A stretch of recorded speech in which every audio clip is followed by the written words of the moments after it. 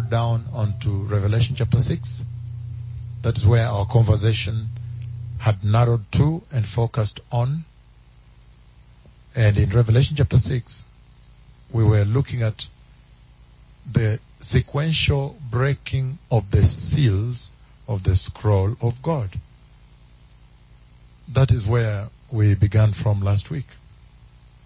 And I said last week that considering what is happening upon the face of the earth at this hour, it is important that this message comes out to the nations, to the peoples of the world, that they may be able now to understand what exactly is happening globally, why it's taking place, and the message it is transmitting to the nations of the earth.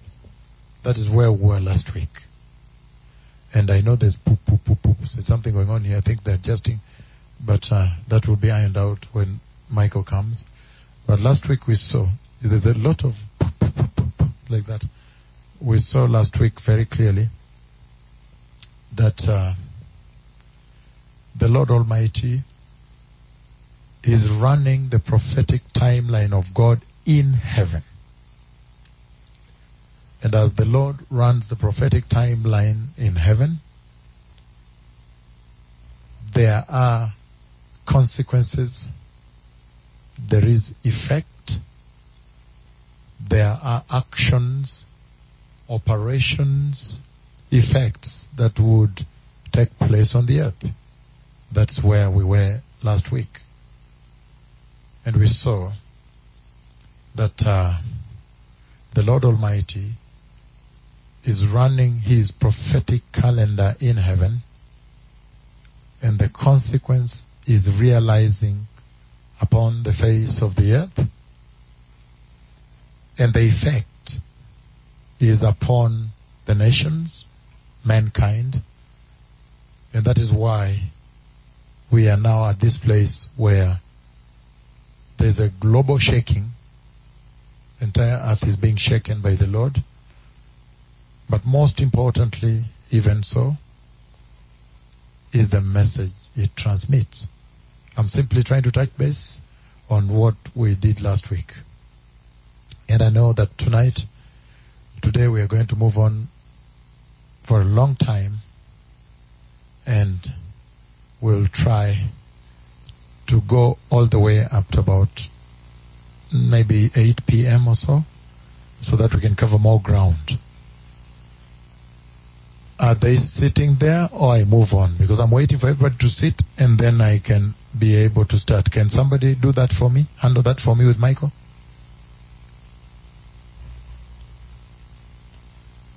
And so, I want you to understand that there is an accelerated distress upon the face of the earth, accelerated and aggravated now. And I'm going to explain why and what the message is. But it was absolutely clear to all that at one point the Lord would rise up and begin to seek the attention of men. At one point in this whole journey, the Lord would one day rise up and seek the attention of human beings so that he may be able to prepare them for the glorious eternal kingdom of heaven. In the past, as we begin this message, in this introduction, I want to say that in the past, there was complacency on the part of the church, but also beyond that, just outright ignoring of the Lord. Even as the Lord spoke, the nations tried to ignore. And then we knew that at one point, the Lord Almighty would rise up and ensure that he is heard. And now I can see that the earth is coming to that place where now the Creator worshipped by the lesser. We are coming to a place where it will not matter whether you're a developed nation or not. And so last week we saw the breaking of the seals on the scroll of God Almighty. And I said that all this that you are seeing happening globally now, the plague that I spoke into being in 2015, almost 5 years, and then now is shaking literally every nation upon the face of the earth. The terror of death has consumed people. You are sitting in front of me here today wearing gloves and with masks. This has not been the way things have been. But that is because the Lord sent me and I spoke the plagues. They are now becoming materialized to emphasize to the nations that the messenger of the Lord God, the ancient God of Israel, the messengers, they are now upon the face of the earth, and that means they have a message from the Lord. We saw very clearly from the book of Revelation chapter 6 last time that the Lamb who is at the center of the throne, that is the Messiah, that is the Christ. That tremendous authority has been given him when he took the scroll, when he was declared fit to take the scroll from the hand of God Almighty, the holy scroll of God in heaven, and to break the seals and to look inside, to be able to read the content of the scroll, that nobody else except the Lion of the tribe of Judah was found worthy upon the earth, under the earth, in the skies up here, inside heaven. No one else was found fit except the Lamb. And we saw that when the Lamb was found fit to break the seals, to take the scroll and break the seals, he is at the center of the throne of God Almighty. And that there are 4 living creatures at that place, at the center of that throne, surrounding the Lamb. And then there are the 24 other thrones. And if you move outwards, and then now you have the multitudes of heavenly hosts, 10,000 times 10,000. We don't know how many billions they are. And they worship he that sits on the throne and the Lamb. And we realized last week, we reached a place at which I said that most important of all things, except for the pain, the terror of death that has consumed the nations of the earth now. However, most important now is the message. Most important is the message. What is the message coming out of this plague of locust, the plague of the coronavirus that I spoke into being, that I instructed into being? I hope you understand that essentially on that day, 2015, when I spoke, I essentially instructed the creation of a new virus. I hope you understand that. So what is the message then? Except for the dread and the fear of death that has stung the earth. What is the message? And last week we reached a place where I said that the Lord is simply giving you a glimpse of what is coming up, of what is ahead. The Lord is giving you a glimpse of what is ahead of the earth, ahead of you people here. Because the Bible promised the beginning of birth pains before you enter birth pains proper. And that's why I said, if this is simply the beginning of birth pains, and look, death has stung the whole earth, including the mighty and most powerful, the presidents, the prime ministers, the kings are testing to see if they are positive of this virus. So he's saying, what is the message? Then I said, the Lord is simply saying that this is the beginning of birth pains, but be careful now. It's going to get worse because there is a season coming called the tribulation and the great tribulation. And that message came out very clearly last week, that the Lord is simply saying that if this is stinging enough, then you don't want to be in the birth pains proper. And he's saying that when you see this beginning of birth pains start like this, that also tells you that the tribulation is very near. Because as you can tell, this is most likely going to flow on like this until it links with the tribulation. I don't want to say, I hate to say that, but it's important for me to mention this. That God does not do things for fun. There is a prophetic timeline of God in heaven that is developing, that is constantly a developing story, is changing, the clock is ticking, and we are moving on towards the end events. And I said last week that right now, if it is true now that the birth pains are near, then that means that the rapture is very, very near. And that is really the message that comes out of there.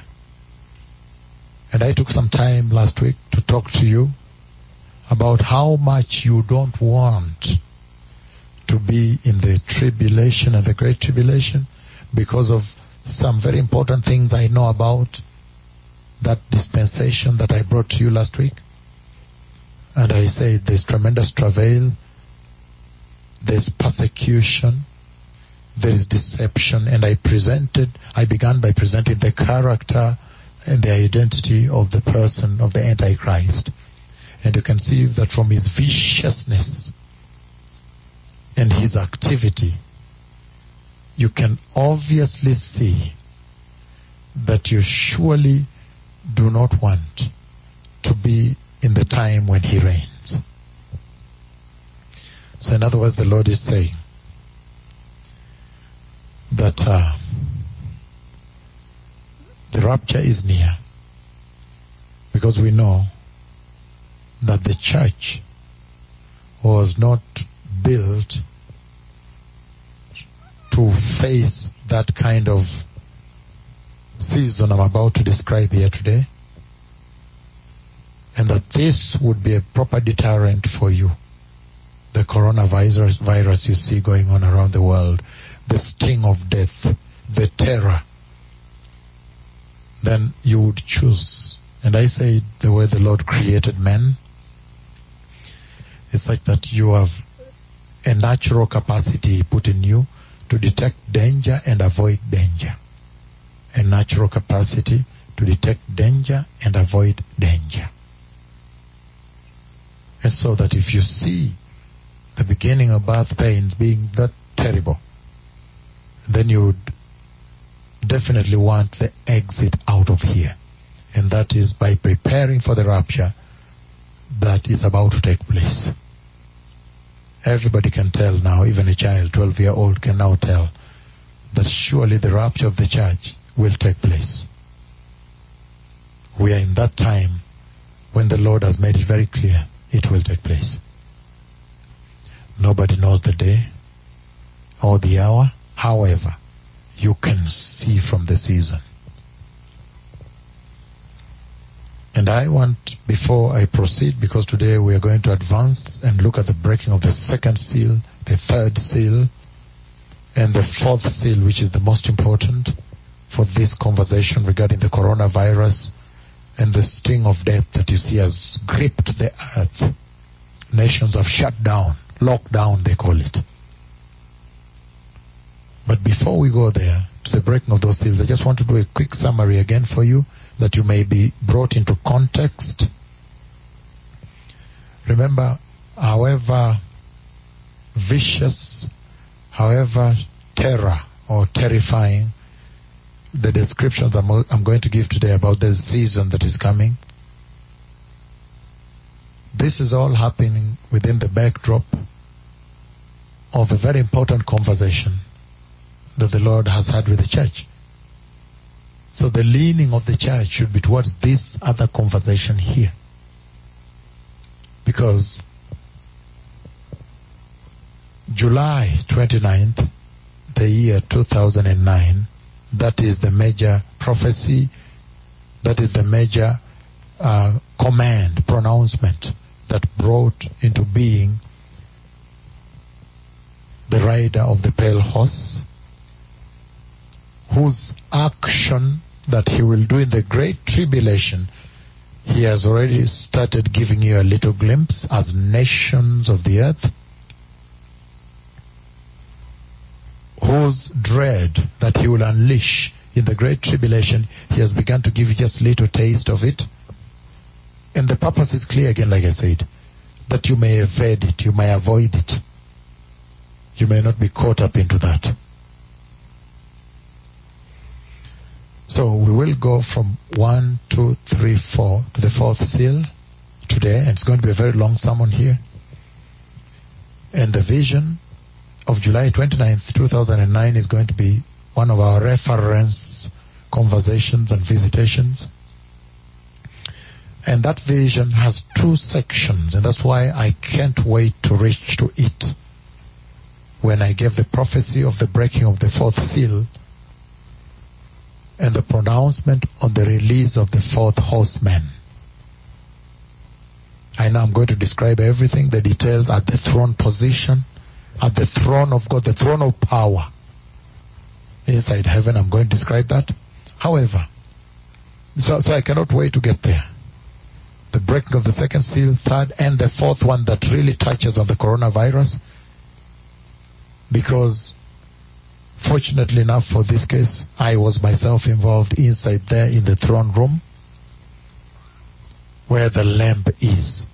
And the conversations I had with the 4 living creatures, each one of them respectively for each of the seals broken. However, I just wanted to summarize a little bit to bring this into context for you and those tuned in globally, all the nations, so that the focus of the church may be in the right place. What do I say? What am I saying? I'm saying that if you look at that tremendous visitation when the Lord brought me inside the throne room of God in heaven, July 29th, the year 2009, that conversation is in 2 forms. There is the breaking of the seal in front of me when the Lamb broke the seal, that fourth seal, and the releasing of the fourth living creature, whom we are going to discuss, and the conversation I had with him, and he went back and released, after he talked with me, then he went back and released the fourth horseman who came, and with my left hand I stopped him at the throne, and then he went on his knees, the horse, because it's a huge horse. I've said this all over the world again, I say it, and he knelt, the horse went down, and I touched. So I touched his foreface. That's how I knew it is patched. He's pale but patched. And then I could talk to the rider also, and I described rotten eyes, sunken like a skeleton with teeth out, and rotten blood flowing down his face. And he has tied a turban. He's woven it, but 2 of them. So one goes up, one goes down across his face, and then he has a ponytail with that turban at the back.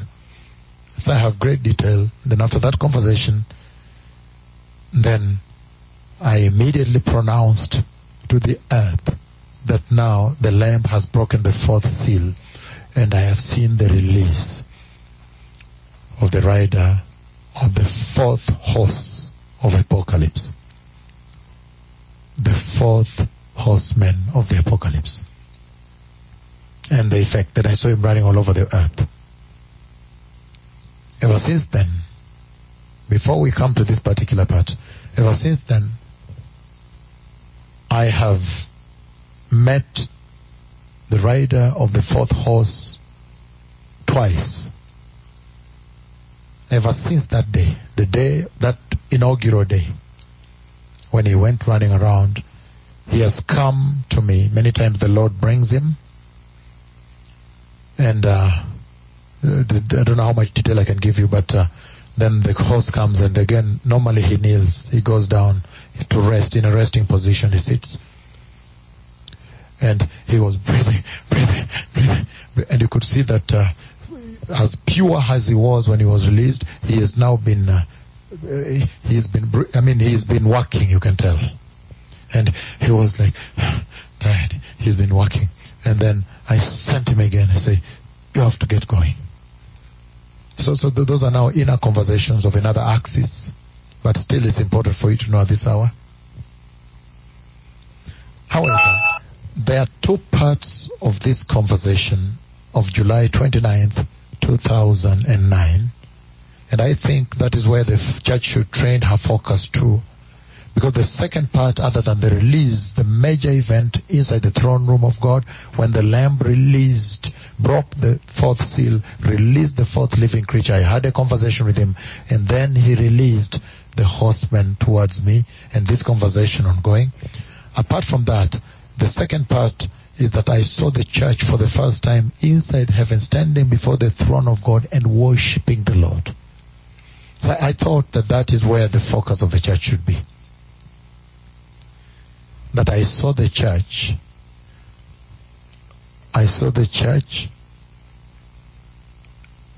inside heaven for the first time, because I've seen the church taken severally. He has shown me severally. That is really my mission on the earth, to talk to you about the uptake of the church, the kidnapping of the church, the rapture of the church, the entry of the church into heaven. And so, as you can imagine, many times faithfully have come before you and spoken about the rapture of the church. However, this was my first time to see the church assembled before the Lord, and they were worshipping in glorious garments, in unison, the most beautiful worship. And I think that is where the attention should be for this hour for the church, in the midst of the coronavirus and the death, the fear of death, and the death that the fourth horseman has released, that these two prophets have spoken upon the face of the earth and gripped all nations, arrested all nations with the terror of death. So the vision of the church before the throne of God, that should really be the main focus. That's why I'm trying to bring this entire conversation on the coronavirus, the prophecy and the fulfillment and the messaging. Now I'm saying the instruction is over there, that I have seen the church. The second part is that the church appearing before the throne of God and worshipping before the throne of God. And the second part I want to raise here as we begin our introduction today, this tremendous vision of January 15th, the year 2017, when I saw the rapture of the church and the elect ascending the glorious stairs of God. So you see, that's why I'm saying this, the dread and the death unleashed by the coronavirus and the release, the effect of these fourth horsemen beginning to take shape upon the face of the earth, to give you a glimpse of what will happen in the great tribulation, that you may avoid it. So all this is happening to the earth in context, within the background of these conversations. That I've seen the church appear before the Lord. And number two, that I've seen the glorious stairs of heaven and the church taken up in the rapture, January 15th, the year 2017. I've trumpeted it across the globe. And I thought that's the most powerful conversation God could ever have with me, to see the bride, the elect, finally entering heaven. It's the most spectacular, the most magnificent of them all. In other words, to see the fruit of the cross, the realization of the fruit of the cross that Jesus raised for the church. And so, essentially, you would now take the visitation of the fourth horseman and the current death that has been unleashed upon the face of the earth in context of this. Because now you look at this, you look at it in terms of the entry of the church. So in other words, the Lord is speaking to you, the church, about your entry. When you see the coronavirus doing what it's doing, so essentially he's talking about the entry of the church. Are we at the same place together? And so, why is that important? So in this summary, that's what I want before we start on the breaking of the second seal. In this summary, in the book of Genesis, chapter 3, verse 24, it says the following. It says the following. Genesis chapter 3, 24, that you may understand the gravity and the treasure of all this. He said, after he drove the men out, he placed on the east side of the Garden of Eden cherubim of glory and a flaming sword flashing back and forth to guard their way to the tree of life. So you see that now. So with all this dread of the coronavirus that has struck the earth, he's saying the focus should be on the fact that Christ Jesus, the Messiah, came and opened this door. So that's where your focus should be. That door, that way that I saw, the way to the tree of life, climbing stairs, that way opened by the Lord. That should be the focus of the church today. That when you see more deaths of the coronavirus, the other part, leave it to me. Leave to the messenger who has been sent to execute this judgment upon the face of the earth. Leave it to him. Leave it to them. However, your part should be the treasure that it presents. You begin to understand, look, there was a door that was closed out of sin. The reason, I'm also going to talk to you today about why does the Lord send the 4 horsemen. And today I'll really take you up the breaking of the 7th seal, really. If we get time, I want to bring you really to that place where you will understand that you must get out of here. However, it's important to understand that it is sin, it is the fall of Adam, the fall of man, that is leading to all this. So in other words, you can say that when the seal is broken and you hear the voice of the husband say, of the creature say, come and see. In other words, you would imagine he's saying, come and see what man has done on the earth with sin. Come and see what the sinfulness of man has caused to the earth, has caused to the earth. And then he releases the horsemen. So that is the way we are going to go today. However, you see, the door was closed. Now it's open. That should be the treasure that we behold from this hour. And if you go to the book of Matthew, if you go to Matthew chapter 5, it says the following, that despite the door being closed, then Christ the Messiah came. And he came, Matthew chapter 5, it says verse 3, blessed are the poor in spirit, for theirs is the kingdom of heaven. So you understand right away that this is the hour to be addressing the kingdom of heaven. Why? Because if you look at the earth, look at the way you are before me today. You're wearing masks. You have gloves. And you are very few. The rest were not allowed to come. And you see, Italy is closed. People are staying with dead bodies for 3 days in the house. There's this woman there's many of them who you can see in the news have stayed with dead bodies in the house. One of them for 3 days this morning, The other one was for I don't know how long, his sister, So the life on the earth is now being destroyed. The Lord is now destroying the comfort of man on the earth that he may get your attention. How can he send a messenger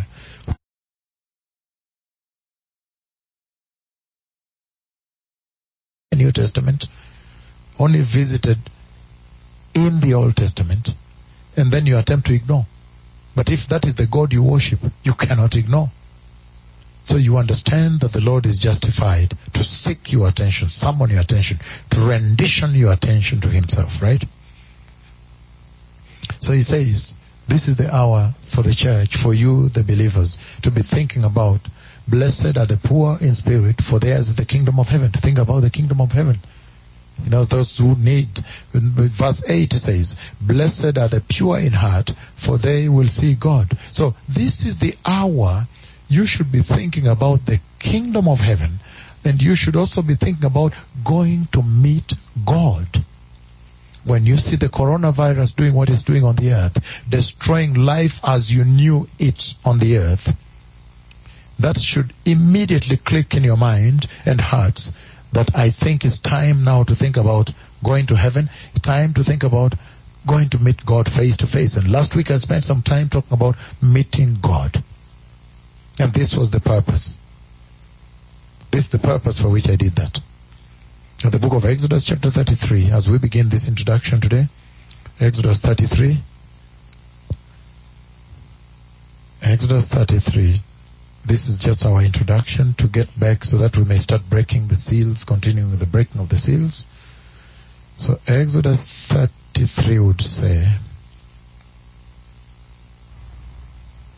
okay,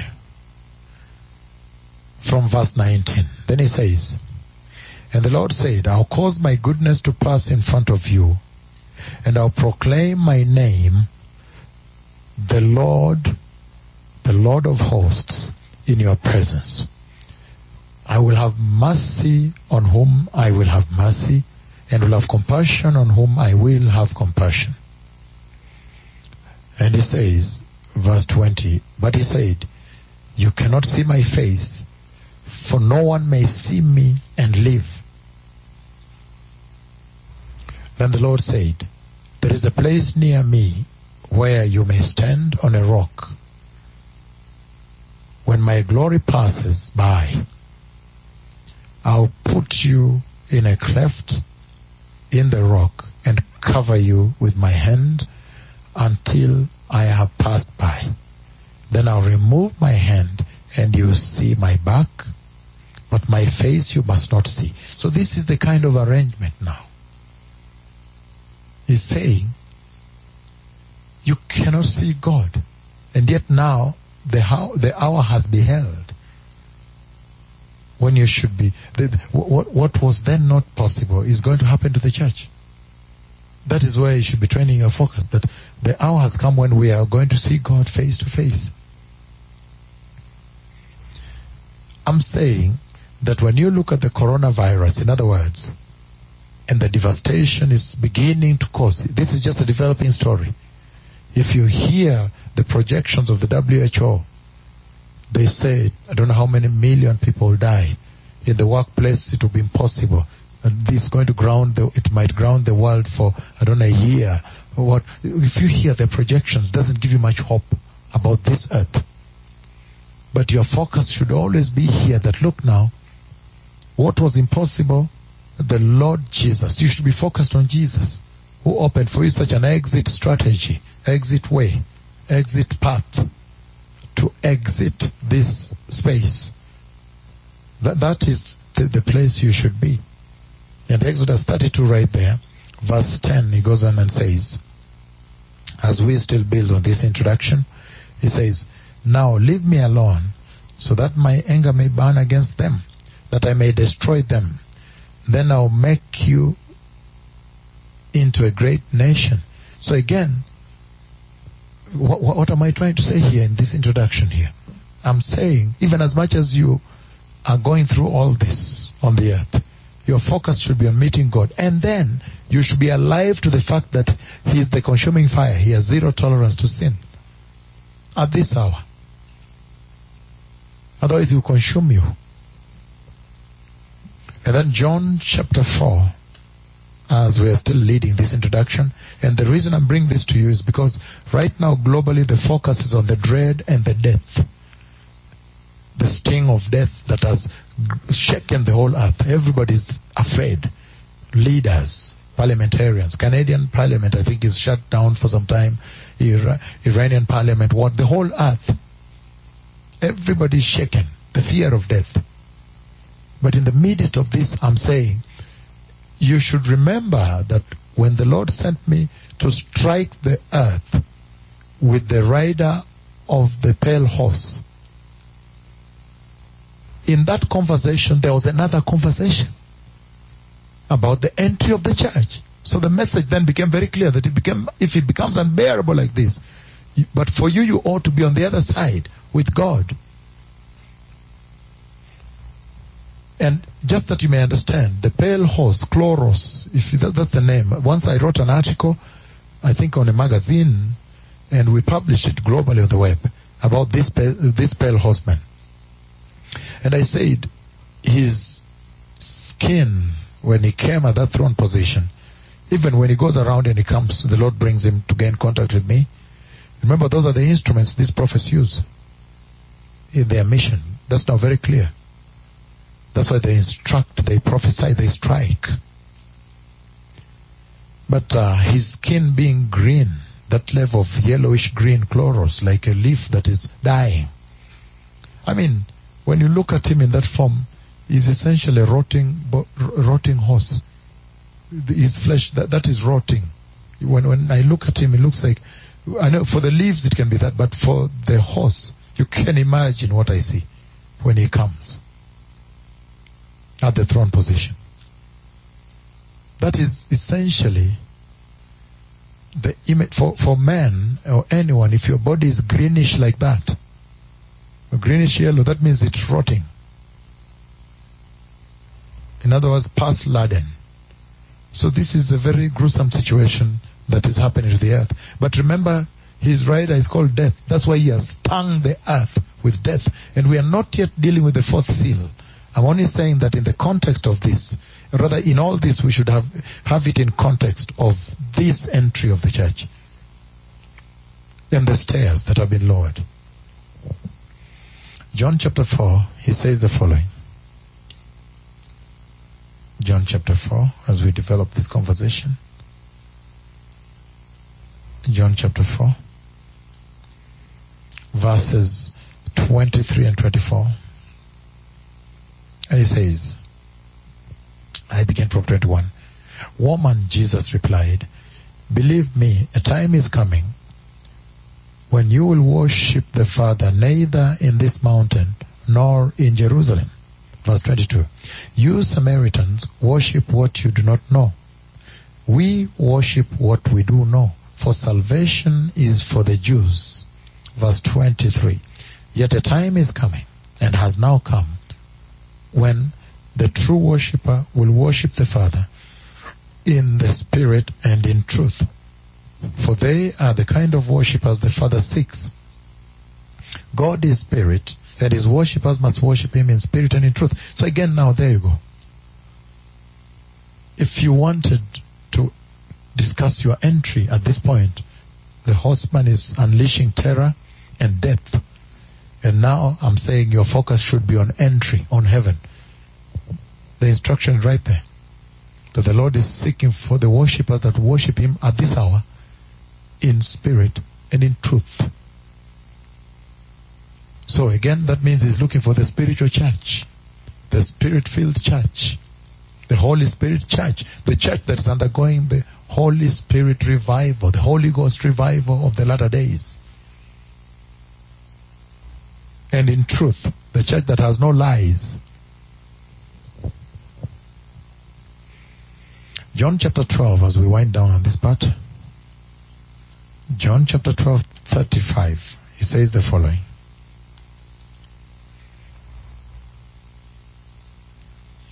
On, I will just read a little bit. John 12:35 on. Look at what he says. He says, then Jesus told them, you are going to have the light just a little while longer. While you have the light, before darkness overtakes you, whoever walks. Okay, let's begin again. John 12:35 says, then Jesus told them, you are going to have the light just a little while longer. Walk while you have the light, before darkness overtakes you. Whoever walks in the dark does not know where they are going. Believe in the light while you have the light, so that you may become the children of light. You can read on and on. But this is so important. Why am I reading this? Because remember, this was right before Jesus went to the cross. He was giving this statement, this warning, right before he went to the cross. And let me just summarize this for you here. Just focus on me for a moment. Let's put it into the complete picture, portrait of this, why he gave this statement. This is amazing. Because he had come and he had been rejected. His own rejected him. He went and healed on Shabbat, and they thought he's not obeying the laws. So they said no, he could not have come from God. Aye. Because he healed on Shabbat. And he said, who of you, when a donkey falls into the pit, wouldn't you rescue the donkey even on Shabbat, right? But you see, based on those parameters, calibrations, they calibrated that he was not from God. Because, they rejected him because he healed somebody on Shabbat. He preached against them. They were following a legalistic setting, the Pharisees. This was right in the height of rejection that Jesus made this statement here. And it's amazing because look, whom they had said was not of the Lord, they considered him a sinner. And they treated him like a criminal and nailed him like a criminal. But before he went to the cross, he said this, him whom they had written out, refused to believe now, stands up and gives this statement. It tells them, look, the light, I am the light of the world. But he says, the light is on now. Take the light. Walk in the light while there is still light. While you still have light. I don't think there's any other generation on the face of the earth that this statement should resonate to so seriously than you. Because you can tell from the coronavirus that has shaken virtually the entire earth, gripped them with the fear of death, the terror of death. And that tells me, he's telling you that soon darkness is going to be here. The light is going to be taken away. The church is the holy temple of the Holy Spirit, holy dwelling, holy tabernacle, holy habitation of the Holy Spirit. And when the rapture takes place, darkness comes. I've seen that dark dispensation. Because what? The housing of the Holy Spirit is taken away, and the Holy Spirit is led away. He leaves, rather. He leaves. He leads the church away from here, and the church is led away, and at the same time the Holy Spirit himself, who leads the church to present her, is taken away from you. And so, there's no greater generation than you that should really, really be reading this scripture and understanding that darkness is around the corner. Because you now see the semblance of what will happen in the Great Tribulation. From the coronavirus and the locust, you see a little glimpse of what is coming.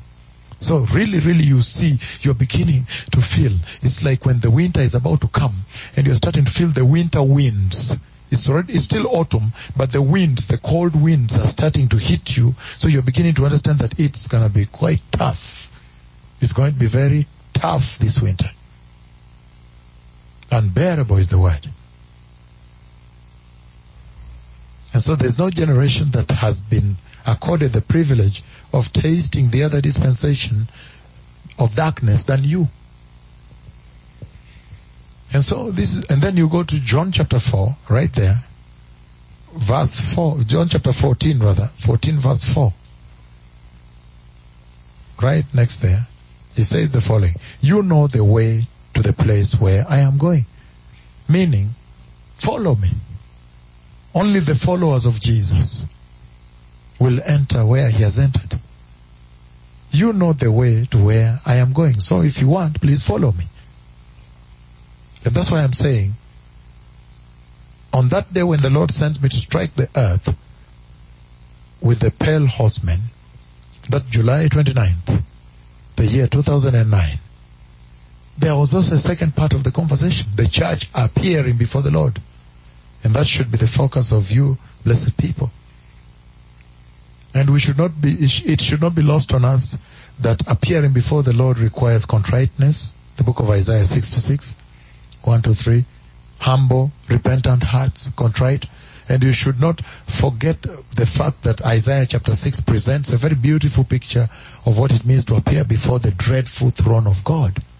And how the seraphim takes the burning coal from the altar, which is the blood of Jesus, with a tongue and purges and purifies Isaiah. So meaning you should be focused more on purification because you are soon to appear before the throne of God. Isaiah chapter 6, the purification by the blood of Jesus. The seraphim take the hot tongue, and the hot coal, and touch his mouth to purge him, to clean him up, to purify him, to sanctify him. So he's saying that you that are preparing should be focusing on entry and appearing before the throne of God. That is where your focus should be. And how about the book of Zechariah? Zechariah chapter 3. You see very clearly when Joshua, the high priest, appears before the Lord. And you see how the Lord, it is prerogative of the Lord, His preserve. It is His authority to purify you. So again, what a generation you are. You should lean on Jesus. Because He is the purifier anyway. We're from Zechariah chapter 3. Because you see the enemy was trying to accuse Joshua, the high priest. This is the message I gave in Kisumu right before the cloud came. Very clearly, more elaborately there. That when he stood before him and the devil was trying to accuse him, but look, then the Lord Jesus purifies him. The burning stick snatched from the fire. And in so doing, the Lord was saying that look, my name is Jesus. Remember when the angel said, and you shall call him Jesus, because he shall save his people. So he saved Joshua right there. He should be leaning on Jesus at this hour, on the Lord. So the thing that comes out of there is Matthew chapter 3, as I finish this introduction, Matthew chapter 3. I'm finishing the introduction so we can go back to the seals.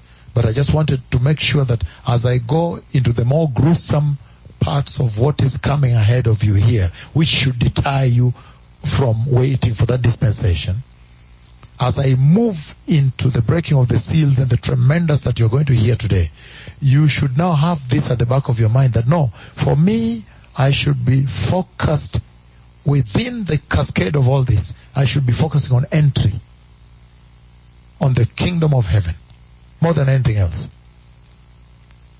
Hallelujah. So as I finish now, Matthew chapter 3, and it says, Matthew chapter 3, I begin to read verses 7 to 10.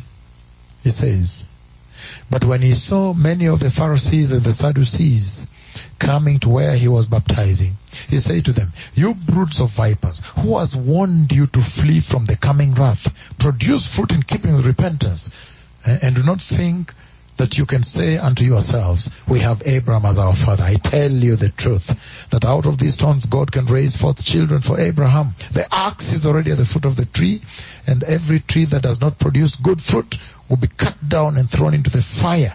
What is he saying here? To you generation, I don't want to say the generation of the coronavirus. That would not be a good label, would it? I see you shaking head that you don't want it at all. So, but this generation that has lived to see the coronavirus, has lived to see the plagues that were promised that will take place in the Great Tribulation, now before the tribulation comes, the messengers of the tribulation of the Lord begin to strike the earth in the beginning of birth pains to give you a taste of what is coming, to deter you from being complacent, that you may now take Jesus, believe the gospel, be born again, be holy, be baptized, receive the Holy Spirit, and see the eternal, everlasting kingdom of everlasting life.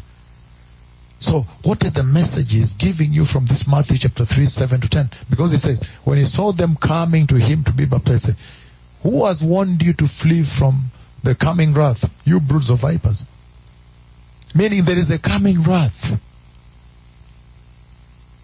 There's no other generation again that should be well counseled, well instructed on this than you.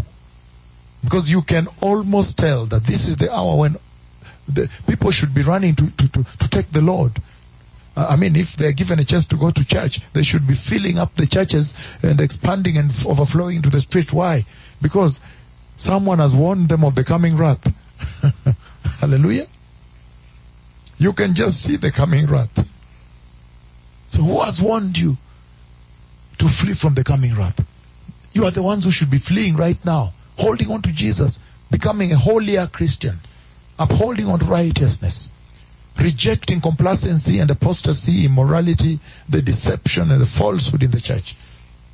This is what he's saying here. When he saw them coming, he said, you broods of vipers, who has warned you to flee from coming wrath? Even if you are the greatest of sinners, at this hour as we speak, you really, really should have run to the Lord. Because you begin to understand that there is a coming wrath and it's virtually unbearable. And so, I want to finish with one small segment before I summarize the seals. I go to the seals and catch up with where we were last time. Matthew chapter 25, verses, I can start verse 11. He says, later the others also came. Lord, Lord, they said, open the door for us. But he replied, I tell you the truth, I do not know you. Therefore keep watch, because you do not know the day or the hour of the rapture, when the church is taken. He's saying, all of them were given ample time, enough time, privilege, opportunity to prepare. All of you now on this earth have been given opportunity to prepare. Let's retract it a bit. Can we do a derivative with it? Push it a little back and derive it from there? Look at the times we used to meet here.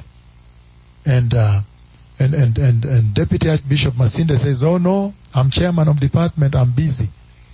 I'm not able to come. I don't know whether that's exactly what he said or that was a translation of his message. It was a mistranslation, misinterpretation. That's why interpreters are trained. I hope he was not simply trying to save you. But anyhow, you know, the door was open. Everybody could come. No, I'll come next time. I told the Semenians in Australia that whenever the meetings are called, always come. If you're able to come, always come, because you don't know what happens after that. A time will come when you long to come and you are not able to come. Look at this now. Look, now not everybody's here. Only a few of you are here with masks and gloves. And yet the other day, the door was open here. Even students were all over there. It was really open here. But now only a few can be here. So in Matthew 25 he says, a time comes when the door closes. It's the same Jesus that said, knock and it shall be opened. They knock and he himself tells them, to tell you the truth, I don't know you. And bang, slams the door on them, locks the door. Locks them out into hell. Why am I talking about this? I'm talking about the fact that the door closes. You can see the signs by the coronavirus that is gripped the earth. Right before the tribulation sets in, you can tell that the door is about to close. The door is about to close. If you go to the book of Isaiah chapter 26, same thing. You can tell that the door is about to close. He says in Isaiah 26, verses 19, verse 20 is all I'm looking for. And he says the following. He says, but your dead will live. I'm reading 19. But your dead will live, Lord. Their bodies will rise. Let those who dwell in the dust wake up and shout for joy. For your dew is like the dew, is as fresh as the dew of the morning.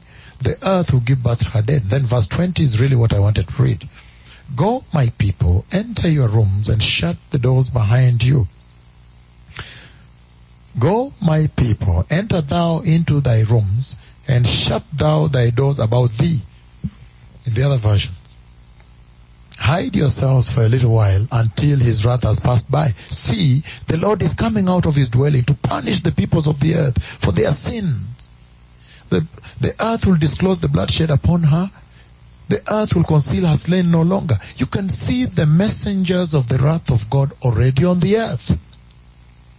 So you can tell very clearly that the Lord is about to unleash his wrath from heaven over the face of the earth. The messengers of that wrath are already here. They're already walking here now. And so you can see very clearly that very soon this door is about to shut. Go, my people, enter thou into thy chambers. Shut thou thy chambers about thee. Shut thou thy door. So close the door. The door is about to close. So if you're going to prepare and focus on eternity, you have to do it with a sense of urgency and diligently also. And prepare and enter. He says in the book of 2 Corinthians, as we finish up the introduction today and start on the seals, 2 Corinthians chapter 6 verse 2. Last week you were here, you were eating together, you were greeting each other, you were giving each other high five, greeting each other. Today you cannot. Look, you're sitting almost 1 meter away from each other. You can tell that these two prophets have essentially spoken with the Lord their God, and they have agreed that if these people, these nations, this generation, the cloud, I can call the cloud of God, Yahweh himself, and he comes. If I can walk here and the glory pass through the sun, settle on the crown of my head, and I'm walking live video recorded and shared on tubes and so forth, on social media. If I can, if the Lord can cause me to command 87 stadiums, cripples get up and walk, standing, until today walking. HIV, they're still 50 watt. Until today they are negative. If all this, plus strike Mexico with earthquake from here, strike who? If all this can happen and these people still don't come to you, and they still gathered their churches, their homes, their churches, big churches where America, Nigeria, South Africa, Europe, Australia, what? And they are not coming to you, and they can clearly see that I have descended, I have come. The God they worship has come to you. Then let us shut down their worship. That's why you see now they cannot meet. They cannot meet. He says, if you cannot come to me, then don't worship. Don't meet. You see South Korea shut down. China. Italy. Turning churches into mosques. The message is very clear. He's saying the door is about to shut. And this semblance, this shutting of the door where you cannot meet in church anymore. I mean, as you wanted, there are now rules. Like in Kenya now you have to have sanitizers, what, and so forth. I mean, this tells you that soon even the big churches you see, he will not allow them gather. He will tell them, no, if you cannot go to my servants and take my instruction, then you also cannot meet now. But I'm using it in the context of the warning that the door is about to shut. Like this door is now shutting openly, you can see. Last week you were so many here. This time you are few. And you can tell that this door is fast shutting, fast closing. 2 Corinthians chapter 6 verse 2 says,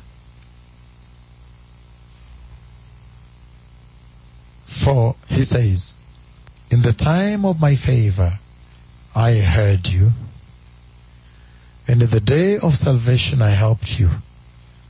I tell you, again, we're reading 2 Corinthians 6 chapter 2. Are you there? Hello?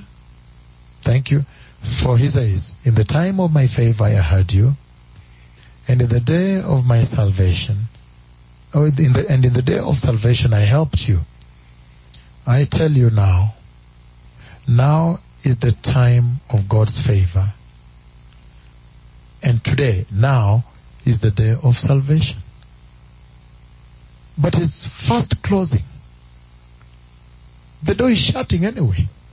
You're now using gloves to write. So he says, enter now before the door shuts. Today is the day for entry. The book of Isaiah 55, as we close down this part, this little introductory part. Isaiah 55. So that when I begin now to discuss with you the breaking of the seals and some of the tremendous you're going to hear from there, you have this at the back of your mind. You're saying, however. So this is kind of a tranquilizer. That however, in the midst of all this death of the coronavirus, for me I should focus on entry into the rapture, entry into the kingdom of God. What does it take? What do I need to do to enter everlasting life? If the earth that we so loved is now being destroyed this much, and it will be worse in the great tribulation, as you see when I read the breaking of the seals. Isaiah 55, it says, verses 6 and 9, seek the Lord while he may be found. Call on him while he is near. Let the wicked forsake their ways, and the unrighteous their thoughts. Let them turn to the Lord, and you have mercy on them, and to our God, for he will freely pardon them. Look at that. Very powerful. He's saying, seek the Lord while you can still find him. Look at what the coronavirus has done. The prophecy I gave across the entire earth. And I normally come live on radio. So it's global. I normally prepare people. It's announced, I'm going to come live on air this time. So all the cities, all the globe, everybody's given a chance to tune in and to hear how he's saying it. And then the details that are contained in the prophecy. And when they are fulfilled, then you see that God is in the details. The lack of equipment, until now, there is lack of testing kits in the U.S. The U.S. of all nations. Lack of kits for testing. Lack of gloves everywhere globally. The factories are converting themselves into making masks and gloves, but they cannot still meet the number. You see, even in the U.S., they're using polythene bags to stitch up some protective gear. I mean, there's no treatment for it. So the details I gave in the prophecy are realized. They are realized in the fulfillment. And in a very dreadful way. And it says disease distress. And it's really a distress. It says disease emergency also. He said in that prophecy. And it's such an emergency. Yesterday you see Donald Trump, the U.S. president, yesterday he gave an order, a presidential decree that now we have entered into a national emergency on this disease. Those are words that are commanded from heaven because they're in the prophecy, right? And so he says, seek the Lord while you can still find him. Stop joking around. Proverbs chapter 1. And I placed for you this scripture on radio that it may be read for you severally, and it has been read for you severally. But seek the Lord while you can find him. How about the book of Luke? Luke chapter 19. Because Proverbs chapter 1, 24 to 33, I put it on radio. I told them to use it to instruct the church that they may know. The Lord spoke with them again and again to repent. If the nations had not done what they have done, we would not be here. It would be milder. The Lord is just. He is fair. He's the God of justice. He would simply do things to make sure you understand that this is the messenger. These two are the messengers. This is the messenger. These two are the messengers for the great tribulation. That he would make. He has all the ways. He has done it already. To emphasize and to make it very clear that this is they. But you see, because of sin on the earth, the heedlessness, the failure to obey, disobedience, then now look, it's terrible. All the nations are caught up in this. Every nation is reeling in the pain of the coronavirus now. Luke chapter 19, he says the following. Luke 19 from 44, he says, 41, he says, as he approached Jerusalem, he saw the city and wept over it and said, if you, even you, had known on this thy day what would bring you peace, Jerusalem, the city of peace. But now it is hidden from your eyes. The days will come upon you when your enemies will build an embankment against you, in other words, surround you, and encircle you in, and hem you in on all sides, on every side. Verse 44.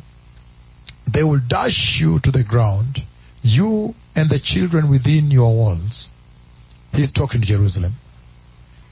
They will not leave one stone on another, because you did not recognize the time of God's coming to you, the time of your visitation. He was talking to Israel about the great tribulation that's about to happen, when all the armies will surround Israel. Remember I talked about it last week, the Antichrist? Today I'm going to touch on it. Once I finish this introduction now, we're going to touch a little bit on the Antichrist, on the seals, and start moving with the seals. But look at this now. This is what he's saying. He's saying that for Israel then, that conversation was that the great tribulation comes and then all the armies will surround you. If you look at now, the Russian army and Russian involvement around there now, and you look at the North Korean army and all the other armies around there, Turkey, join and so forth, that would be such a huge storm coming surrounding Israel. And he says, in the great tribulation you will have nowhere to run to. But he was essentially talking to a city that has failed to recognize her hour of visitation. And the door was closing. And the door became closed on that day. He said, no, now you won't go into the rapture. Now you have to go through the great tribulation. The door was still open. But it was closing. It was closing. For rejecting the hour of your visitation. Could it be that is what the earth did when the Lord sent the two of us? However enigmatic, however complicated the mission I have is, even to realize at one point we are two. One point is alone and then there are two. One is the spiritual form, one is the front lead, one is commanding heaven to open, the other one is commanding the plagues into place, is striking the other plagues and so forth. However complicated, the Lord is sovereign. He has sovereignty. That is his prerogative. He can do as he wants. He doesn't have to come and consult with you and do a debate and take a vote. No, not at all. However complicated, you still would have accepted the message because the message was clear. Repent and turn away from sin. Believe the gospel, for the Messiah is coming. And be holy, for without holiness nobody will see the Lord. A very clear, pure message. And that's why I want now to look a little bit, to start moving into where we were last week. To look at a little bit of the seals. Hallelujah. Step by step, trying to catch base with last week. And I know we have 2 days here, that's why we are going. It's too much, we may not finish, but I'll try to squeeze in everything in the 2 days. That's why today we might finish late. So what did we see last week? Last week we saw that the Antichrist, based on his personality, that the Lamb is the one that releases the Antichrist. Can I describe that vision here? That visitation when he brought me to the throne, I went live on radio and I promised on this day I would do that, right? Hallelujah. I can see Professor Njoro is taking some. So can we take a short break for him to come back? Do you people want to go for a short? We can wait for him. Let's wait for him. Can we put some worship on radio as we wait for him? Last week we saw that his nature and mission and duty. You don't want to be in the reign when he takes authority, right? You don't want to be in that dispensation. What did we see last week? We saw that he will be a very smart person, that all this happening with the coronavirus, all this you see happening to the earth now, the devastation by the coronavirus at this hour, we have seen very clearly, we saw last week, that all this is instructing the church that the dispensation of the tribulation and the great tribulation are coming. Am I live on air? So, again, we saw very clearly last week that this gripping of the earth, the terror of death that has eaten the earth, the high and mighty, the low and who, the poor and what, is essentially a message the Lord is saying to the church and to the nations. That look, this prophecy was instructed by these messengers you see, who actually belong to the other dispensation. And yet, this coronavirus, this plague of locusts, all these plagues you see now that are coming into play, which are actually the main plagues in the dispensation to come, they speak about the fact that that dispensation is about to be held. So that was the most important message you picked from there. And that, how about you then? Where do you want to spend that time? Because we know too well that before that dispensation kicks in, the church is taken. The church is taken up into the rapture. And so the instruction really was for the Christians to behold the principles of salvation that would enable them to be taken up into the rapture. Right? Righteousness, holiness, live a holier life, abandon sin, reject sexual immorality. Are we together? And so, in a summary, we saw that the Antichrist would come and devastate the earth. And so the Lord is using the coronavirus to tell you that, look, you don't want to be on earth during that coming dispensation. So prepare for exit. I have given you an exit strategy, an exit route. The stairs have been lowered already. That's why I went to Genesis 3:24 to tell you how much that route was closed until Christ Jesus, the Savior of the world, our Savior, my Lord, came and opened that door when the curtain ruptured in the temple upon his crucifixion, death, and resurrection, right? You remember when he made the second cry aloud and the curtain ruptured? We don't have time to go to Matthew 27, 50, 51. When the curtain ruptured, that is when he opened that way again that leads into the Holy of Holies, leads to God. And that's why I was talking to you in the first part of this conversation about meeting God face to face. And so we saw that the Antichrist who is coming would be full of intrigue, a very smart person, very intellectual, excellent in intellectualism, intelligent. Daniel chapter 8. Daniel chapter 8. We saw that he would be intellectually excellent. He would possess intellectual excellence, a genius, so to say, in the standards of this earth. Genius for wickedness. That's amazing, right? I wonder how many of you would want to be in the reign of a genius for wickedness.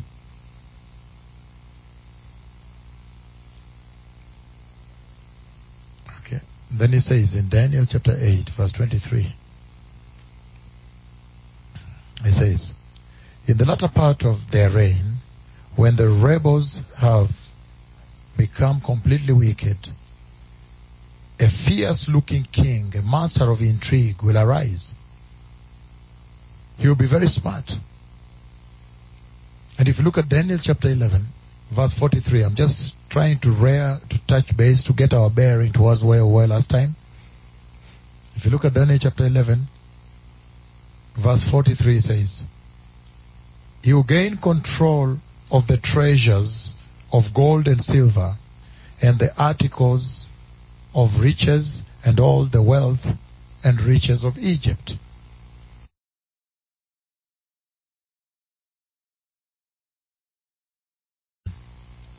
So which means the Antichrist would have extreme excellence, intellectual excellence in commerce also.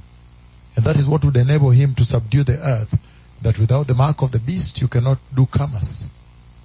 We saw all those things, which means you are forced to worship the beast. You are forced to worship Satan. I gave the example of the pastor. I've already lived that time. I've already lived in the dispensation of the Antichrist and the Great Tribulation. Because remember, I enacted for you here that dream when it took me and I saw the lady pastor and she rejected Christ in order to buy. If you go to Revelation chapter 13, so we're looking at some of his qualities before I go to the seals. And from those qualities, the purpose was one, that you may shun that dispensation. You may not like it, that you may prepare to enter now. Hallelujah. So the book of Revelation chapter 13, he would be an intellectual. He would have intellectual excellence in commerce, a genius in commerce. I've just read for you Daniel 11:43. I'm reading now Revelation 13, verses 16 and 17. He says the following. He says, it also forced all people, great and small, rich and poor, free and slave, to receive the mark on their right hands or on their foreheads, so that they could not buy or sell unless they had the mark, which is the name of the beast or the number of his name. So you see now, if you look at what's happening in Italy now, you cannot move. You cannot live where you are staying in Italy right now.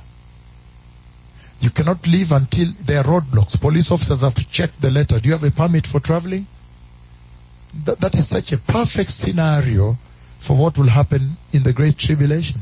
It was happening in China also. It's still happening in Wuhan and many other places in China. The hotspots. That you are not allowed to travel until you have a permit authorizing you to travel. I mean, that's really the nitty-gritty, finest detail of control. But you see, we were looking at the character of the Antichrist and we saw that he would be a genius in commerce, an intellectual genius. He would have intellectual excellence in managing the issues of commerce to bring everybody under his jurisdiction and execute that law, that principle, that whosoever does not have a mark, his mark, the mark of the devil, in other words, does not worship him, then you are outside his law. You are slaughtered, executed right away.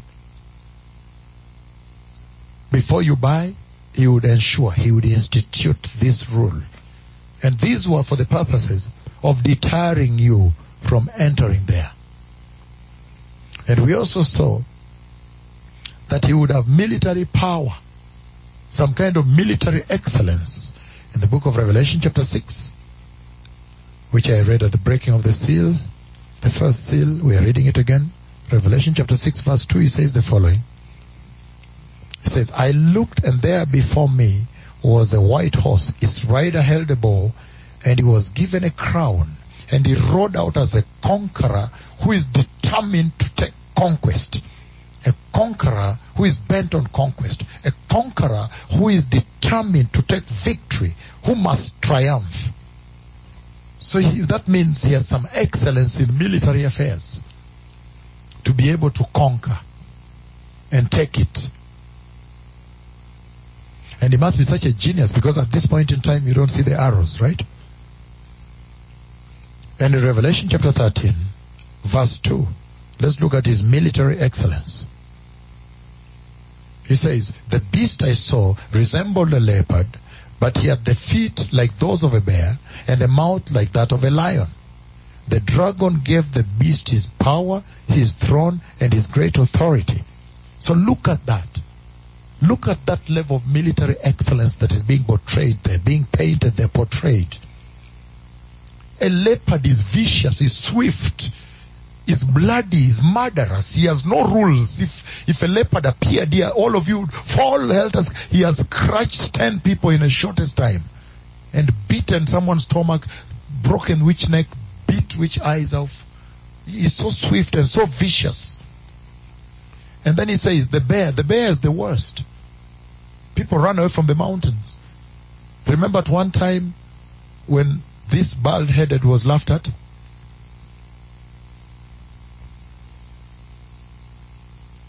The bear is terrible. He eats plus the bones. And then after that, Then at the same time, you see that he is a lion. The king, the lion is not a joke. He can eat a leopard for a meal. So you can imagine, if the compounding of those three, putting those three together, the Lord is using to portray the excellence in military execution, meaning he is virtually unbearable. Nobody can bear him. Then surely this must be a military genius. He's good in arranging military affairs to defeat people. There are other scriptures I could have read for you where it says he must conquer all the sheep, all the saints, all the Christians. He's given power to conquer them, attack them and conquer. None of them can stand him. So in the book of Daniel, chapter 11, as we finish up with this, just introducing what we saw last time, right? Does it help you? Oh yes, just that we may touch base, because today we have a long session, and including tomorrow, all the churches will be tuned in here tomorrow, right? So the book of Daniel chapter 11:36, it says the following. The king will do as he pleases. He will exalt and magnify himself above every god, and he will say unheard of things against the God of gods. He will be successful until the time of wrath is completed, for what has been determined must take place. Okay, the wrath we are talking about here is not wrath on him. The wrath of God that has brought him. Did you understand? That he will be successful in everything he does until the time of wrath. The wrath is completed. So to say that he is successful in everything he does, that means he's an academic excellence. He executes academic excellence. He's learned. He can do anything. He's a genius, actually. That's the better thing I should use. Anything he does, he must succeed perfectly. And he's allowed to until the wrath upon the earth is finished. That's why he is brought. The wrath upon the rebellious people is accomplished. He will also have political excellence in negotiating treaty. He political genius, let's say. Revelation chapter 17. You can read on. Even Revelation chapter 13. Even Daniel. I read it for you last week. That he knows how to come to Jerusalem and balance things.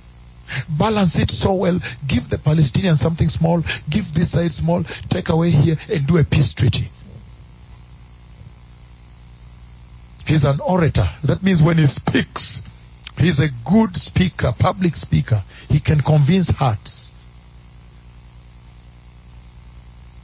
And if he's to convince people to worship his fake miracles or to worship him, there is a generation right now that even mere false prophets have lied to her. Come on now. How about a genius?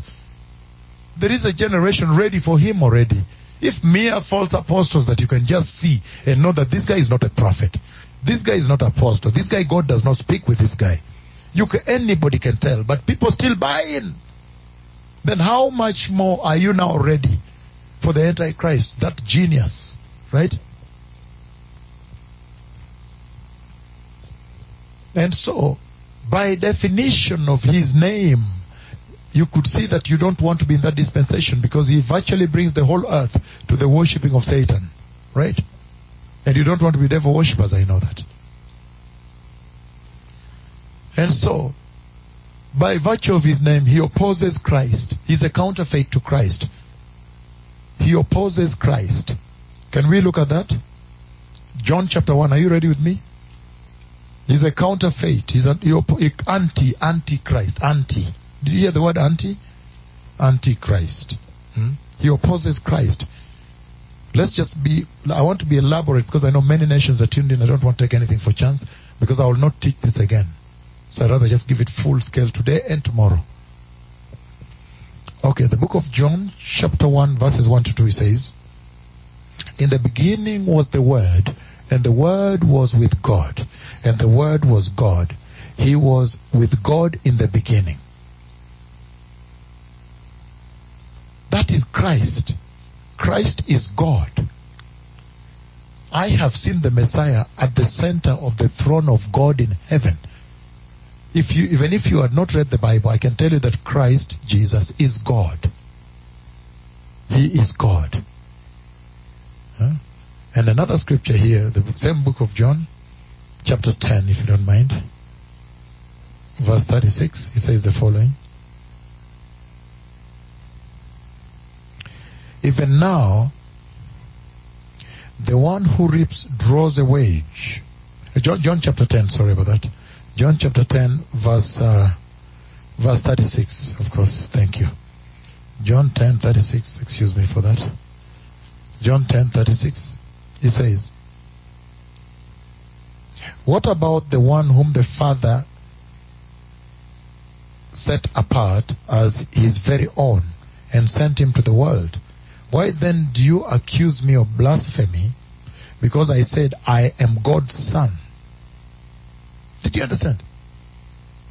He is God. He is God the Son. So the Antichrist, by virtue of his name, definition, rather his identity, character, identity, Antichrist, he also tries to counterfeit that, right? 2 Thessalonians we saw. Are we together? Remember, we are soon going to the seals. Don't worry about this. Just for the sake of those who were not around last week, right?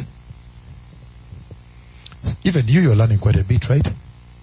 Yeah, you are now establishing yourself into this message so that you may understand what's happening with the coronavirus. What is the message out of the coronavirus? The message is very simple, that the Antichrist is coming, that the dispensation of the Antichrist is coming, that you may now receive Christ Jesus as your personal Lord and Savior. Be born again properly, be holy, and enter heaven. Avoid this that I'm about to handle today. Today I'm going to really handle what happens in that dispensation, that the entire earth may shun it, may stay away from it. 2 Thessalonians chapter 2, blessed people, verse 4, he says the following. He says, he will oppose and exalt himself over everything that is called God or is worshipped, so that he sets himself up in God's temple, proclaiming himself to be God. So, Antichrist, you see that? He tried to do exactly what Jesus was doing. Against Jesus. Jesus is God, he tries to make himself God. You don't want to be at that time on this earth, right? Because you want to worship only Jehovah, right? Yes. And Christ, well, let's read the book of Matthew chapter 9 if you don't mind. Matthew chapter 9. Blessed people. Matthew chapter 9. He says the following. Verse 32 and 33. Again, still building up on what we did last time. Matthew 9, 32, 33. He says the following here. While they were going out, a man who was demon possessed and could not talk was brought to Jesus. And when the demon was driven out, the man who had been mute spoke, and the crowd was amazed and said, nothing like this has ever been seen in Israel. Aye.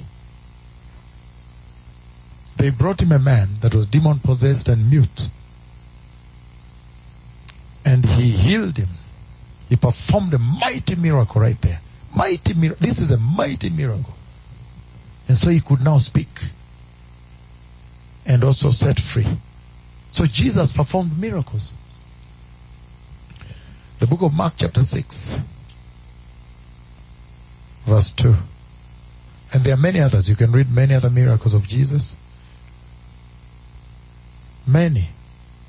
Even right there in Matthew chapter 8 still, verse 14. When Jesus came into Peter's house and he saw Peter's mother-in-law lying in bed with fever, he touched her hand and the fever left her. And she got up and began to wait on him. That is a big miracle right there. He chased away death. He cast death right there. And there's so many others. And when you read the same Matthew chapter 9, we're not yet going anywhere. While he was, verse 18, while he was saying this, a synagogue leader came and knelt before him and said, "My daughter has just died. But come and put your hand on her, and she will live." Jesus got up and went, and so did his disciples. Just then a woman who had been subject of bleeding for 12 years came behind him and touched the hem of his garment. And she said to herself, "If I only touch his cloak, the hem of his garment, I'll be healed." Jesus turned and saw her. "Take heart, daughter," he said. "Your faith has healed you." The other versions he asked, "Who has touched me?" A mighty, mighty miracle again. Very mighty miracle. But he raises a dead girl here. So Jesus performed miracles, blessed people. So can we look at Matthew 24? Hallelujah. Because the Antichrist, he will do things that will oppose Christ, will mimic Christ, counterfeit Christ. So Matthew chapter 24, I'm reading verse 24. Look at what he says here. "For false messiahs and false prophets will appear and perform great signs and wonders to deceive, if possible, even the elect. See, I have told you this ahead of time." Did you understand now? He also comes and tries to do miracles, false miracles, but people believe. If today in the church, in the present day church, somebody is told, these false preachers tell them, sow a seed, go and bring the logbook of your car, bring a title deed, or sow a big seed for your crippled child to walk, and they are doing it. How much more when this genius appears, the Antichrist? How much more will they believe him? Look, Jesus performed miracles. Now we go on this side. Jesus himself promised the church, he warned the church that the false Messiah would come. Of course he has his forerunners, the false apostles, false prophets right now. But he himself would appear also and purport to perform miracles. No wonder he says, but they will come to him and say, "Lord, we did kick out demons. We delivered people in your name. We did miracles in your name." And he will say, "To tell you the truth, I do not know you. I don't know what you are doing in the house. I don't know you." I tell you, this is unbelievable. 2 Thessalonians chapter 2. 2 Thessalonians chapter 2.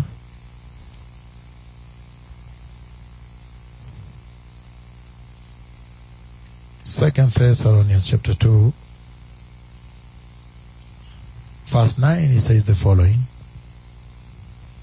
He says, "The coming of the lawless one will be in accordance with how Satan works.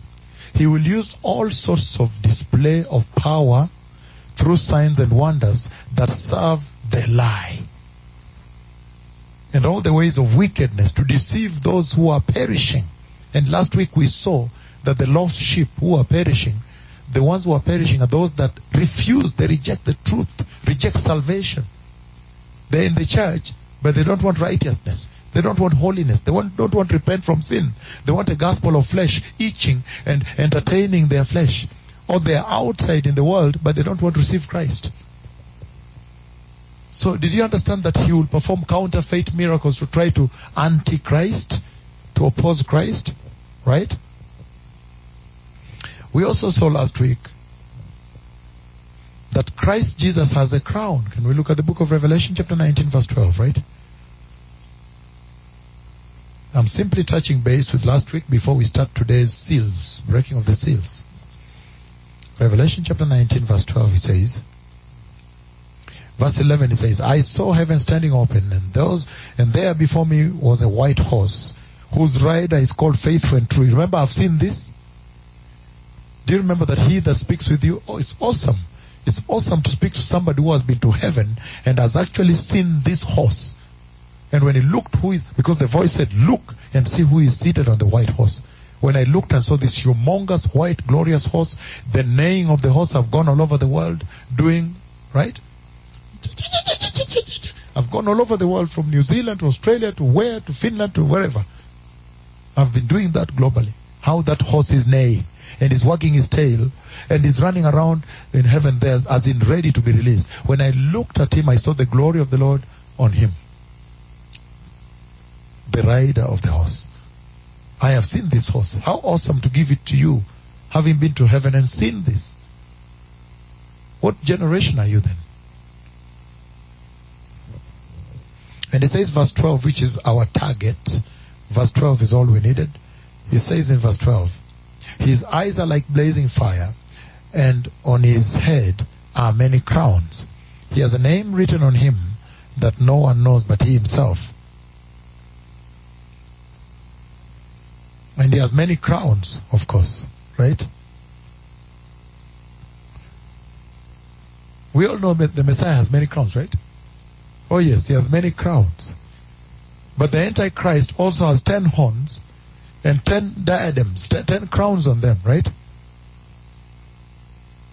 Do we have to go to Revelation 13 really? We saw it, right?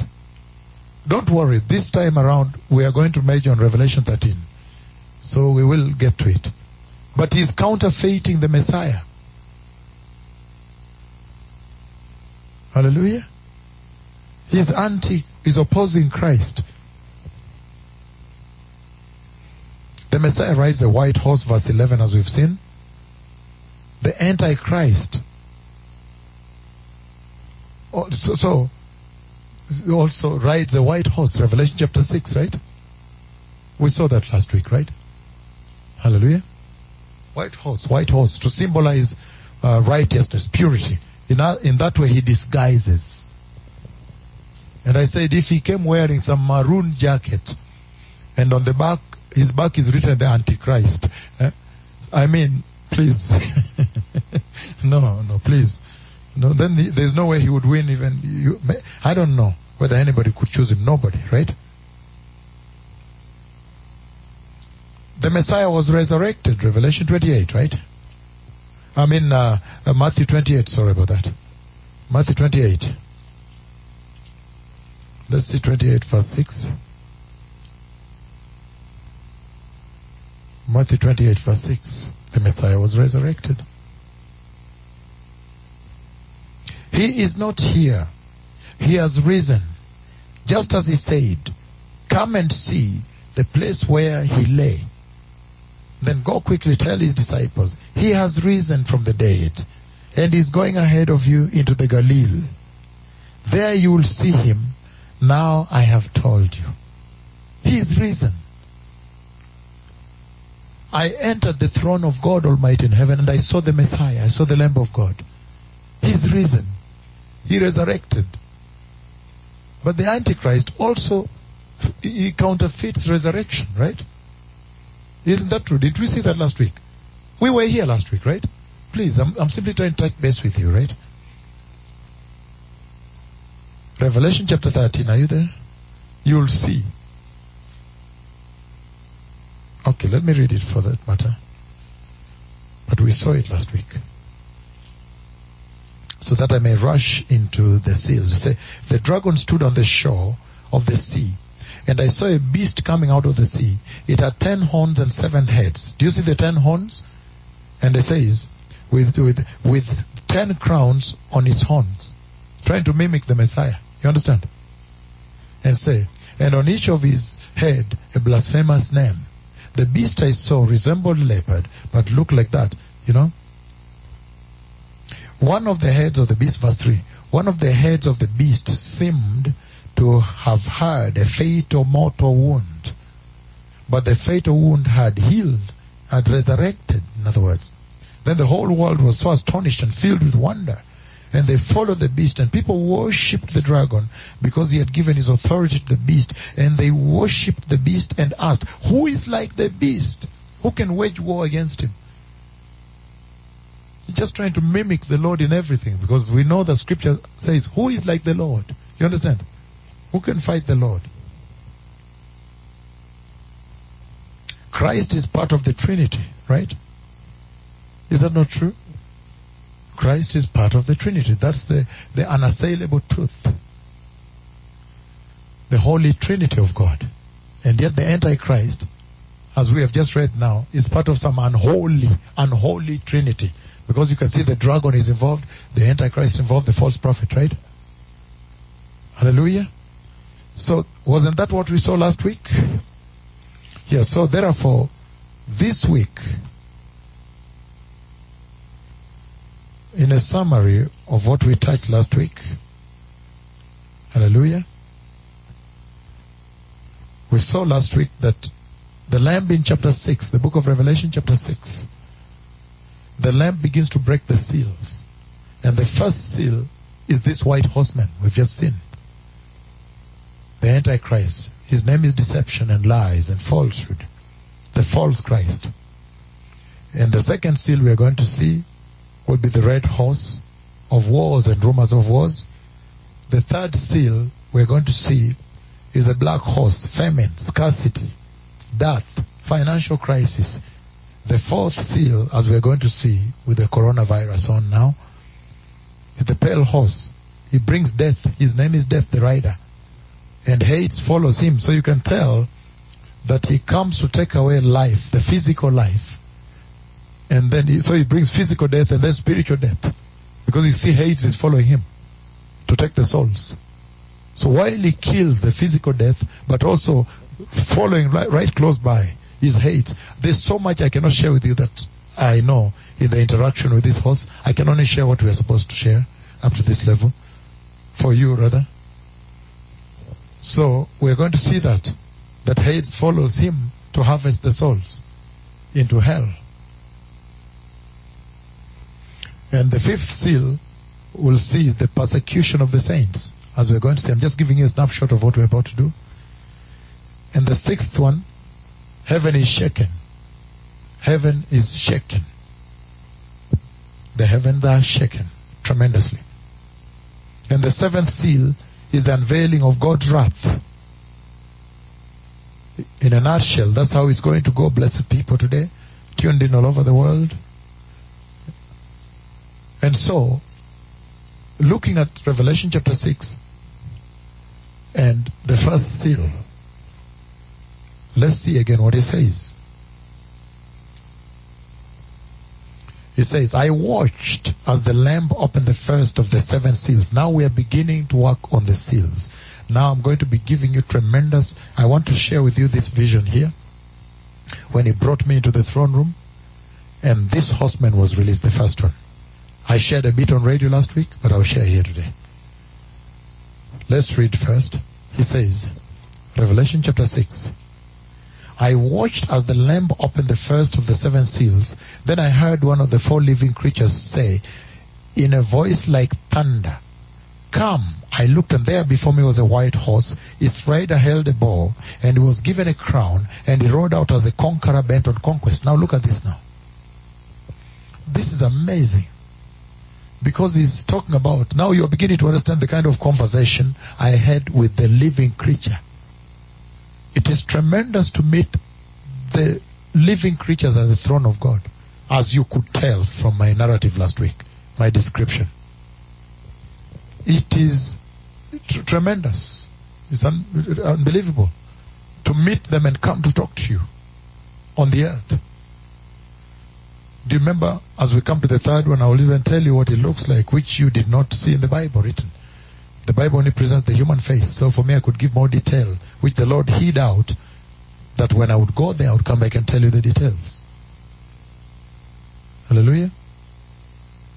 But here, you can imagine the kind of conversation already. You can imagine for yourselves the kind of conversation I had with the living creatures. It's very dreadful because the voice like thunder. What does the thunder represent then? Why does he speak with a voice like thunder? Because they come as representatives of God himself. Of God the Father himself. So when I'm having a conversation with them, that's a live conversation with God the Father like this. The reason their voice is like thunder is because of the authority of God that is bestowed on them to speak for God. Number 2, the power of God that is given them to speak for God. Number 3,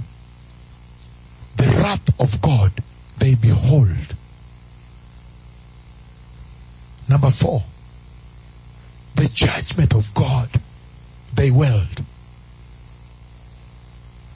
Number 5, the might of God, the wrath of God, the greatness of God, the sovereignty of God. They are representatives of God. They are the representatives of God himself at the throne position.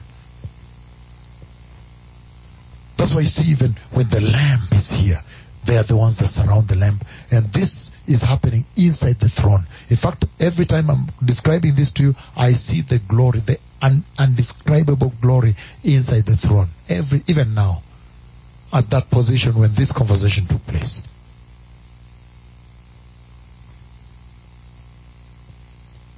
And so he comes out. He comes out. And so, can I summarize for you before we start? So essentially, we are going to see very clearly. Let me stratify for you like I did for the glorious stairs and also the July 29th, 2009 vision, that even as we go through this, your focus is trained on eternity in heaven. Let me do the same here as we begin with the seals. The first seal all the way to the 6th. Those are seals that prepare. They bring wrath, yes, but they prepare the earth. Now you're going to understand better why coronavirus and the rest. They prepare the earth before God's wrath. Can you imagine that? Can you imagine, in their own wrathfulness, they are simply preparing the earth for the wrath. And the wrath of God is on the 7th seal. That's what we're going to see today. And you'll see that it's totally unbearable. Today you are going to get born again and say, I don't want ever to play with salvation. That door of Genesis 3:24 that was closed and Jesus opened when the curtain ruptured in the Holy of Holies. That door that opened as the glorious stairs, the way that enters heaven. I want to utilize that door. You will make a determination today. It is not easy. So the first seal, second seal, third seal are we about to see, fourth seal, fifth seal, and 6th, they simply prepare the earth for the wrath of God, for the judgment of God. The 7th seal is the one that now unleashes God's unbearable wrath that falls upon the face of the earth in order to prepare the way for the coming of the glorious eternal kingdom of God. Can you imagine that even the coronavirus we're having is not wrathful enough in this context? Then who wants to go through the wrath? Do you understand why he said the church was not created for wrath? You cannot pass through the wrath and survive. It's unbelievable. And then after all the scrolls are open, I'm simply giving you a snapshot. Is it helping you? It's very important before we go into the details. I give you this broad snapshot. So you are directed. You're well directed, well instructed as you follow the cascade, the dynamics when I begin. Because I'm going to go with you into the throne room and describe to each one of the seals from the 2nd seal, when it was broken, what happened there, and everything, right? And then you see now, when all the seals have been broken, and there are 7 seals, and today I will make you understand that there are 7 seals, and then there are 7 trumpets. And after that, there are 7 bowls and 7 thunders. So there is a journey here tonight. Are you ready for it? Oh yes, that's why I told you I need 2 days, because once I finish this, I will never have you here. I don't think I will have another public meeting again. Time will be over then, right? We will see what happens as the Lord leads, right? If we'll have another meeting, because even we don't know what happens after this, whether, but the Lord is sovereign. Yes, He's still able to allow the church to meet, crusades to take place, right? in the midst of all this. But I'm saying the first to the sixth seal, the first seal, second seal, third seal, fourth seal, fifth seal, and sixth seal, they simply prepare the church. They prepare the world, rather, the earth, for the wrath of God. And yet they, in their own merit, are quite unbearable. You cannot stand them. And then the seventh seal is actually the unleashing of the wrath of God. Finally, the judgment of God. You will find that after the seventh seal now opens, when now those angels will come with the bowls, so then the temple in heaven will open now. The door will open after the seventh seal is broken. Then now, finally, you will see now the seventh trumpet down there. So the cascade, let me describe to you these cascades. The 1, 2, 3, 5, 6 preparing. The seventh seal when it's broken, then the judgments now begin escalation. That's why you now have trumpets 1, 2, 3 up to 7. The seventh trumpet when it sounds, the door of the temple in heaven, the temple whose pillar I described to you here the other day, one of the pillars, that door now opens, and then there are now angels in there with bowls ready to come out and pour upon the face of the earth. Don't worry, we'll go through each of them stepwise, right? But there is wrath coming. When you see the coronavirus, it should tell you there is wrath coming. Please, just receive Jesus, be holy, stop sexual immorality, sexual lust, stop those things.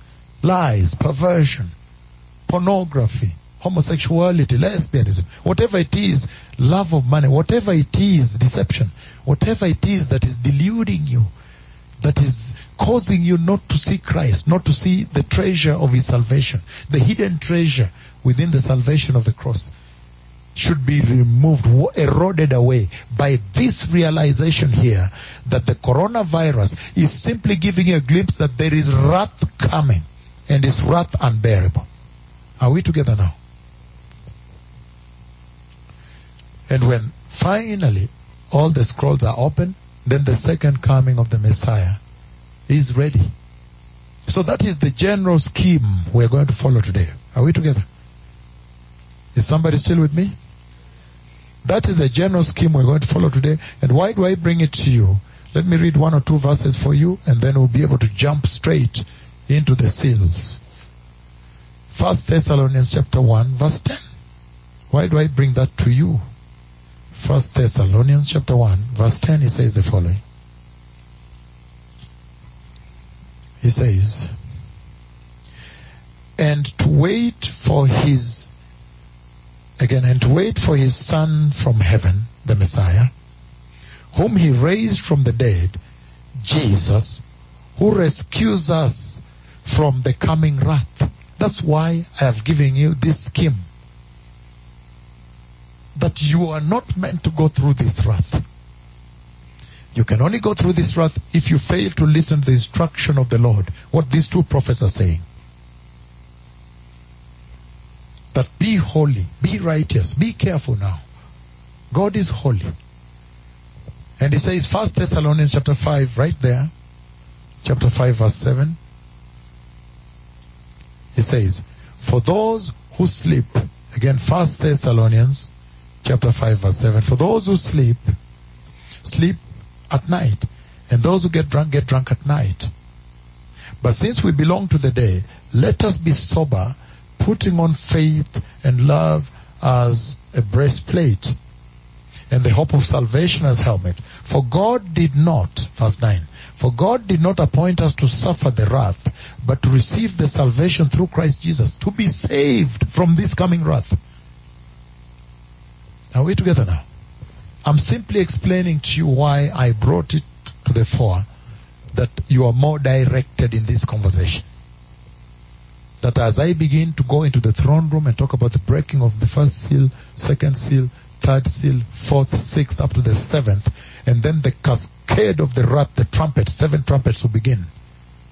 As I go through that, the judgment of God upon the face of the purging of the earth, preparing the earth for the kingdom of God. And you see the role of these two prophets deeper in there. you will see their role deeper in the judgment of the Lord upon the earth. It will be, then you will be shocked that, so now we have not known them then. But you can see from the coronavirus that surely, yes, the earth did not know who these two prophets are, right? Isn't that true? The book of Matthew chapter 3 verse 7 we saw already. You broods of vipers, who has warned you to flee from the coming wrath? In other words, the Lord is saying, flee from the wrath that is coming. If it's evident enough to you from what you have of the coronavirus that the wrath is coming, flee from it. That is just your basic instinct God placed in you to flee from danger. And just be born again, receive Christ. Stop the Catholicism you see in Italy. Receive Christ. Be born again properly. Complete immersion. Not baptizing babies like you see in Italy or in the Catholic Church. I'm talking about baptism the way Jesus was baptized. Complete immersion.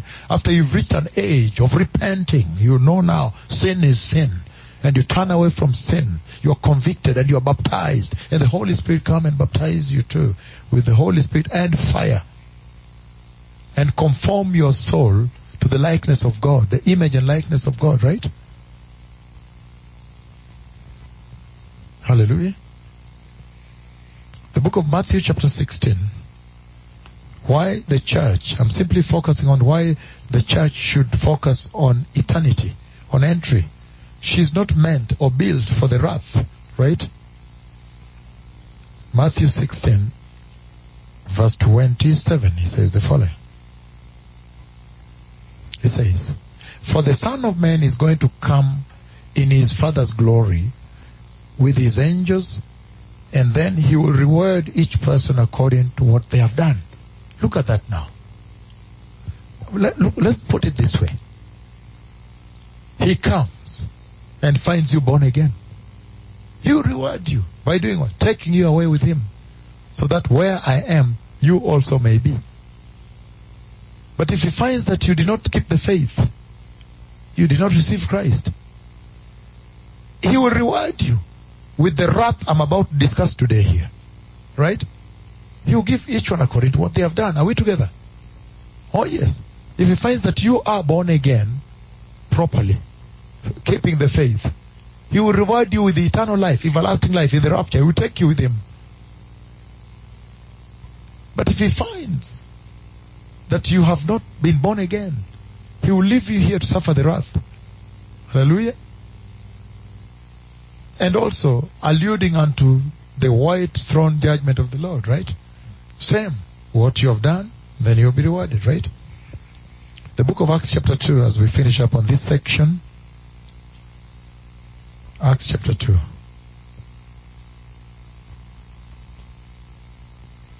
Hallelujah. I told you it's an extended service. It's extended sermon, so just keep in there. It's going to go into tomorrow's churches for your Sunday services. Hallelujah. Because you don't know what happens next week with the coronavirus. So we'd rather have everything said this weekend, so that now there's no more meetings here. The two prophets can be excluded out, separated out, the gate locked, and with the Lord. Now they be with the Lord as they wait for further instruction, right? Because the message of the coming of the Messiah, they are preached. The whole earth has heard. The instruction on how you enter, the reforms of the church, they have announced globally. Hallelujah. So the book of Acts chapter 2, verse 24, he says the following. And so we have to write a very good letter to Jomo Kenyatta University of Agriculture and Technology to explain to them even the letter that came from government, right? That we need to hold it a bit, hold on until everything is clear. But we owe them a thank you for inviting the two prophets there. And to let them know I'm still working with them in prayer and the Lord will do much, right? Just to thank the Vice Chancellor there for courtesy and hospitality, right? Hallelujah. That we must do. We owe them that, right? Because of circumstances we're not able to come, but we will as the Lord allows, right? So the book of, thank you. So the book of Acts chapter 2, verse 24, it says the following. But God raised him from the dead, freeing him from the agony of death, because it was impossible for death to keep its hold on him, its clutches, the other versions say. So, if death could not keep the hold on him, and you believe in him, why should you then suffer death? He defeated death. He that you believe in, the Christ, your Redeemer, defeated death. We've just read it right there. Death could not hold him. Then why would those who are born again go through the death that is coming through the judgments of the trumpets up to the seventh trumpet, right? Why? Hallelujah. And so he says, the book of Romans chapter 5. Romans chapter 5. As we finish with this segment here, this introductory part, then enter the seals. Since we have now been justified, Romans chapter 5 verse 9, since we have now been justified by his blood, how much more shall we be saved from God's wrath through him? This segment here is to bring it to you, to deposit to you, and submit to you that even as you see the coronavirus bringing death, alluding to the dispensation of the great tribulation that's coming, the wrath that is coming, the death that is coming on the earth. For you as the church, you were never designed for this. So your focus ought to be different. You ought to be the ones going to the people and tell them, no, just be born again. Receive the Christ. Receive Jesus. Trust in God. This is a sign that is about to deliver us. Stop all the false religions, the Eastern religions you pursue. Receive the Lord Jesus. Because it is his prophet that struck the earth with it and prophesied it 5 years ago. The prophet of Jesus walking here. Oh yes. So they have every reason to understand that believing Jesus would deliver them from the wrath. He that brought it has capacity to shut it, right? Hallelujah. 2 Thessalonians.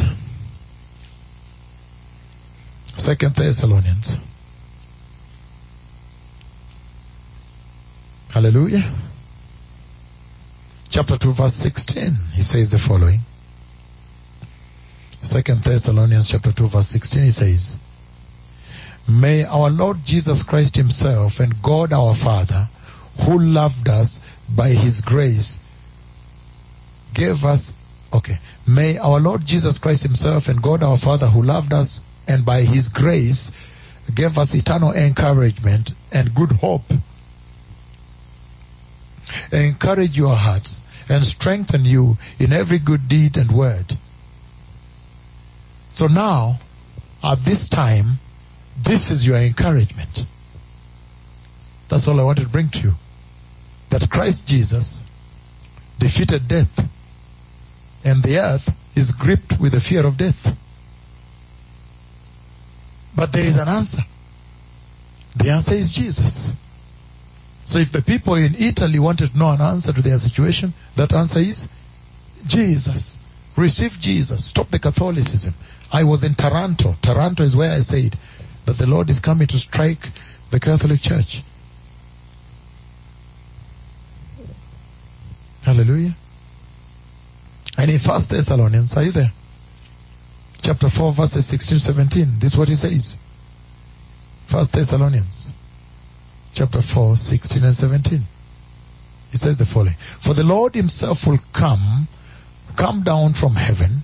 For the Lord himself will come down from heaven with a loud command, with the voice of the archangel, and with the trumpet call of God. And the dead in Christ will be raised first. They will rise first. After that, we who are still alive and are left will be caught up with them together in the clouds to meet the Lord in the air. So our feet will be out of this earth. Out. Will be above. Will have nothing to do with this earth. Those of you that will go into the rapture, for me I have some duty here. So you will not be there to see some of the trumpets I'm going to read about here. Hallelujah. The judgment. Hallelujah. That for you now, that will be your exit. Lift off into safety now. Taken away from all these troubles you see on the earth. People are stuck with dead bodies in their rooms, in their homes. You can imagine how much that virus can devastate Africa. If the first world countries can go through what we are seeing, how much Africa will need God alone. Only God. Because even the gloves, you don't have the masks, you don't have the sanitizers. People in the villages, in the slums, people live very close to one another. On the road, in the streets, we walk together. So we will need more.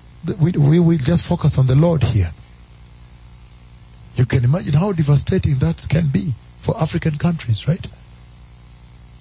Hallelujah. And the Iranian leader was complaining the other day.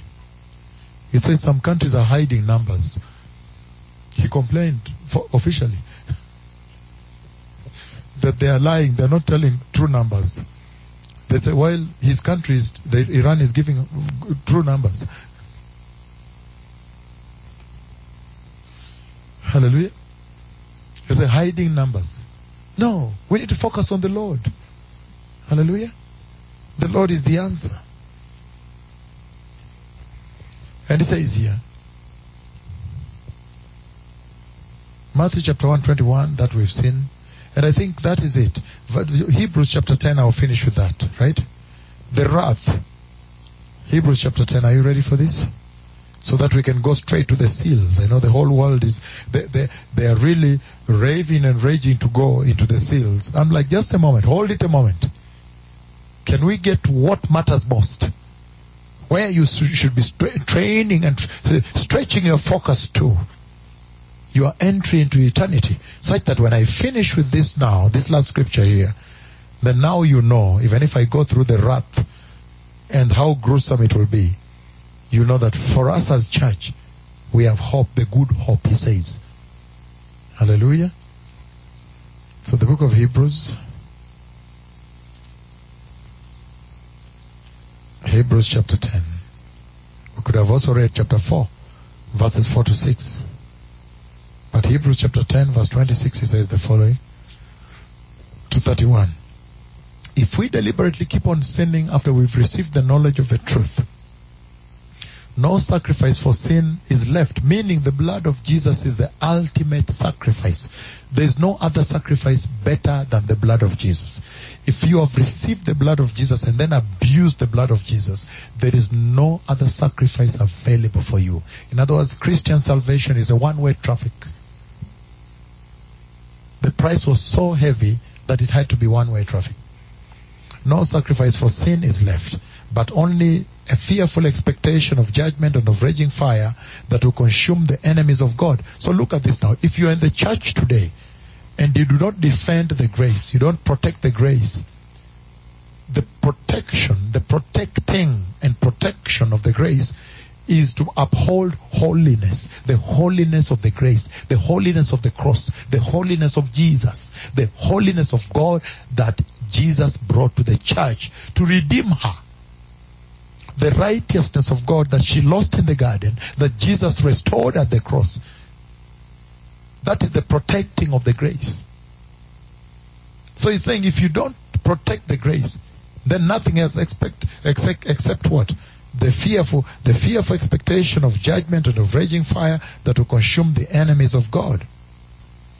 Anyone who rejected the law of Moses died without mercy on the testimony of 2 or 3 witnesses. How much more severely do you think a man deserves to be punished who has trampled the Son of God underfoot, who has treated as an unholy thing the blood of the covenant that sanctified him, and who has insulted the Spirit of grace? For we know him who said, "It is mine to avenge, I will repay." And again, the Lord will judge his people. It is a horrendous and dreadful thing to fall into the hands of the living God judging you. So he's talking about those that will go through the wrath. Are we there? And so I think the stage is now well set for us, blessed people, to go back to the seals to where we began from last week, that we may make some progress regarding the seals and the conversation at the throne room. I know the whole world is waiting for that one, but it was important to redirect the attention of the church, not into what the eyes are seeing, but unto the hope, the blessed hope of eternity, to receive Christ and focus on righteousness, right? Okay, so I'll just describe here the rider of the white horse at the throne position of God Almighty, at the throne of God. When the Lord brought me to his throne, inside the throne. So at that place, look at what happens. Everybody focused on me. It's better to focus on me. Don't write. In any case, you can't even preach this. At that position, what he did, he presented the first living creature like a lion, the one that's like a lion. And so, he was there for some time. In fact, of all the creatures, he stayed longer. Because for him, he was there. The others come, but for him, it seems he was there for some time. Even before I had entered the throne position, the throne of God in heaven. And he was there for some time. And he was looking at me like this. For a very long time.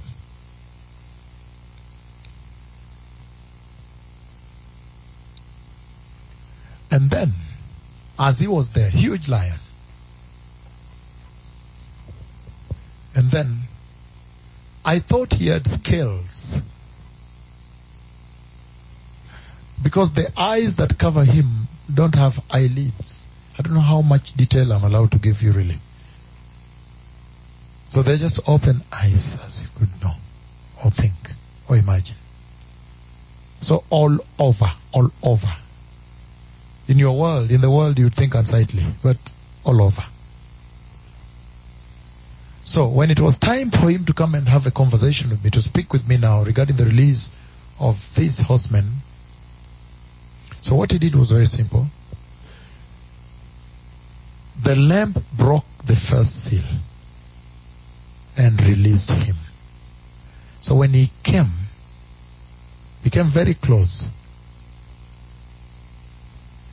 And then after we had a conversation, I'll cut it from there. Then, he has wings. A lion with wings. Now I can give you the detail you have not read, that you only have to pick when you go there.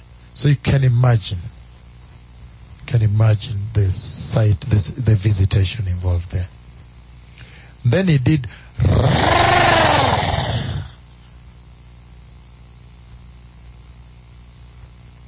The wings opened and he stretched out even, so it touched the eyes all over. Like that. Tremendous. Then he went around like this. And within a short time he picked speed like this and he flew. He lifted up with his wings and then he came back. Then the Lord removed me from the throne position and brought me to the earth. And while on the earth, so the white horseman was released. And then I saw him running all over the earth. So the Lord removes me and brings me to the earth. While I'm on the earth, he brings me to a sea, a water body. I stand at the shores.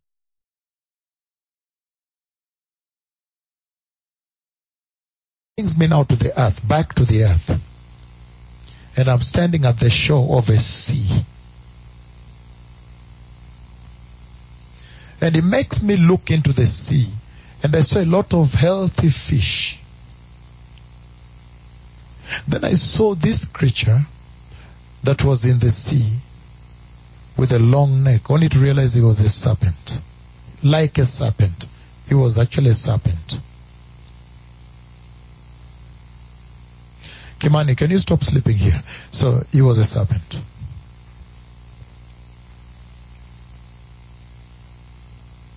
And I saw him eat the fish. He was eating the fish. The serpent was eating the fish, opening his mouth and eating, and he was devouring them, hurting them. And so, when I checked at the shore, the Lord showed me a lot of fish floating, the ones he has killed, floating by the shore like this, on the water. And so the Lord instructed me to jump into the water. So I jumped into the water, and a serious battle ensued. You can imagine in the water. So the turbid, the disturbing of the water in the fight. Because I was heading to strike him. You understand? So he moved. Eventually, so he moved when he realized the battle was it was a rageous fight. So he moved towards the other shore, that side. And then I woke up. Then I woke up. And then finally I understood the message. Over time, I understood what the Lord was saying. He was saying, He's coming to kill the saints in the great tribulation. So that was the first conversation, but you can imagine how far projected that conversation is. Into the great tribulation, the killing of the saints.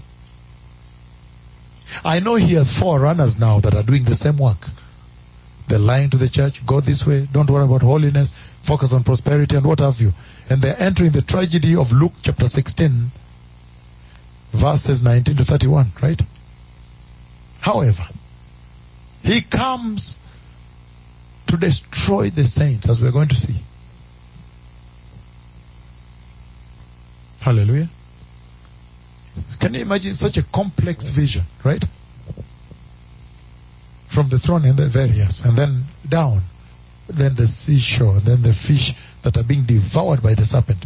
And then the Lord instructs, but then I see a lot of other fish floating here he has killed. Then the Lord commands that I jump in and fight so that he may not devour. But when he moved that way, so he could not devour the fish this way. Remember the big fight in the water. There was a turbid with something in my hand. Well, no, not turbid, but the water, beating the water, trying to strike him. Then he moved to the other shore. But the fish on this side were secured. Though a lot of fish is dead this way. This is a conversation that was projected deep into the great tribulation. Can you imagine? And so we saw that he comes to deceive as a deceiver. We saw that last time, right? And so when the Antichrist comes as a deceiver, he's also a traitor because he signs a peace treaty. He's a betrayer. Peace treaty, then he betrays Israel. Midway, he betrays Israel. He puts his image that they may worship him. Remember why this prophet goes to the tribulation temple? To rebuke the temple? The apostate temple? To rebuke it. To tell them, no, this is not the Messiah. The Lord is the Messiah. The Lord is the Messiah, not this guy. Hagid Hamashiach is the Messiah, not this guy. Hallelujah. So, when he's deceiving the world, what is your remedy as a church? Let's begin from there before we enter the second seal. I know the whole world is like, why can't he get on it with the second seal?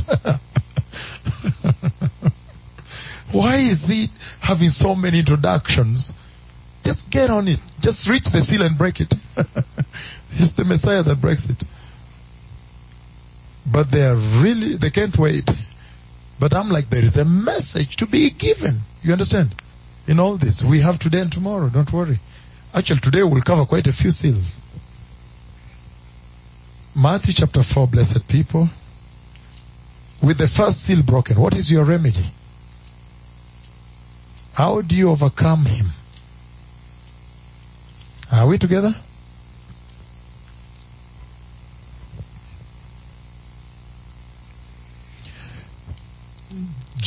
said unto him, Away from me, Satan, for it is written, Worship the Lord your God and serve him alone. Do you understand? That's how to overcome the Antichrist. Is it important I go through this or I jump to the seal straight? Please allow me to do this, because this is the message to the church. This is the remedy for the situation. So when you see the coronavirus is devastating the world and death has come, and the Lord is using that to project to you what the coming dispensation looks like, then he's telling you that right from here, when the Antichrist will come in that dispensation that's coming, people will have to worship him. He will make people worship him. But he says, no, you can resist that. But if he has forerunners who are detracting you from worshiping in righteousness, worshiping Jesus, then he says you can say this to them also. And worship the truth. Worship God. Worship the Lord. Your God alone. And if you worship him, he is holy. You'd have to worship his holiness, right? He is righteous. Are we together? How about the book of Galatians? How do you overcome his deception? That master of intrigue. He's good in intrigues. We called him he has intellectual excellence. Is that not what we crowned him with today? We said he's a genius. At one point we said he's a genius, right? How do you overcome such a genius when just mere forerunners who are false prophets are slaying you left and right? How can you stand his whims? Hallelujah. So sometimes it's good to know, right? Before we go right straight into the thick of it, let's get to the substance, the focus of the church. Then I'll go to the second. Believe me, I'll go to the second seal. I'll tell you about the vision of the throne, the third seal, the fourth, the fifth. We'll go on through. Don't worry about that, right? But let's first get this. Galatians chapter 1, verse 8. It says, But even if we or an angel from heaven should preach a gospel other than the one we preach to you, which means the gospel of the cross, the gospel of the blood, the gospel of the salvation of Jesus, the gospel of holiness without which nobody will see heaven, the gospel of righteousness, which is supposed to be your finest linen garment for the wedding of the Lamb. If anybody come and preach another gospel other than that one, he says, let them be under God's curse. Let them be cursed by God. Do you understand how to overcome? Oh yes. I thought this was quite important and substantive enough. That you may overcome. We're talking about, we want to exhaust the first seal. Then I can move the second seal, right? Have you seen now? You can overcome. That's why the church today has been deceived. She's on another gospel that's not the gospel of the cross. How do you know they're not on the gospel of the cross? How do you know they're in another gospel, on another gospel? By the fact that holiness is lacking. Holiness is the benchmark for the gospel of the cross. Righteousness is the yardstick for the salvation of the grace. Without righteousness, that grace is another religion. The grace of Jesus is embedded, is founded, is launched on the foundation of holiness and righteousness. Those which were lost in the garden, now recovered at the cross. Right? And if anybody come and preach to you anything else, please, he says, let them be cursed. Do you still want to know more? Or you want me to jump straight into the seals? Because you can't wait. You're raging and raving to jump into seals. Okay, then the book of Ephesians. Ephesians chapter 6. Ephesians chapter 6. Ephesians chapter 6. Hallelujah. I need to get there myself. Then I'll be able to bring it to you. Chapter 6. Ephesians chapter 6. Verse 12. He says the following. He says, For For our struggle is not against flesh and blood, but against the rulers, against the authorities, against the powers of this dark world, and against the spiritual forces of evil in the heavenly realm. Do you now understand? So it's a spiritual battle then. It's a spiritual battle. That means the Holy Spirit should be at the center of your help. Your strength is the Holy Spirit. Are we together? Is anybody walking with me still? He is saying reliance on the Holy Spirit. Then you overcome. The book of Colossians. Colossians chapter 1. Blessed people. Colossians chapter 1. How do you overcome the whims and the lies of the Antichrist? Colossians chapter 1.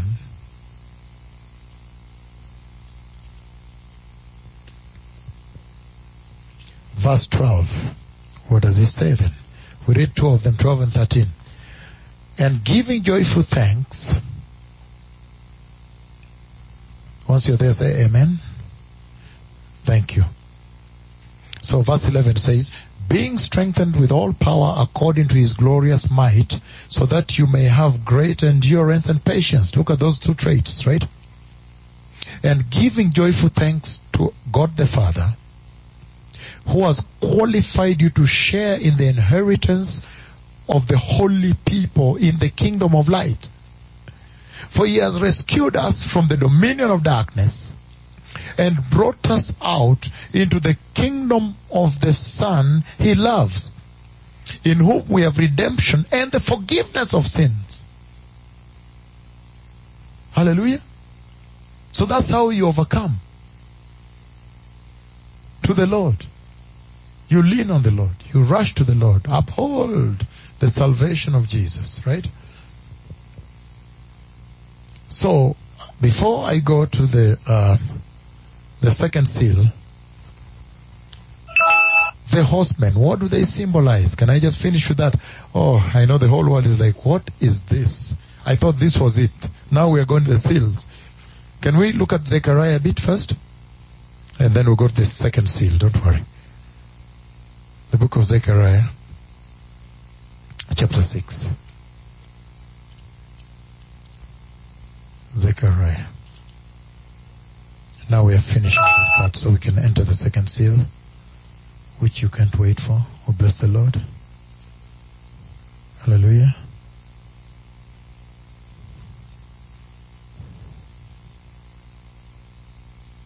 Zechariah, chapter 6.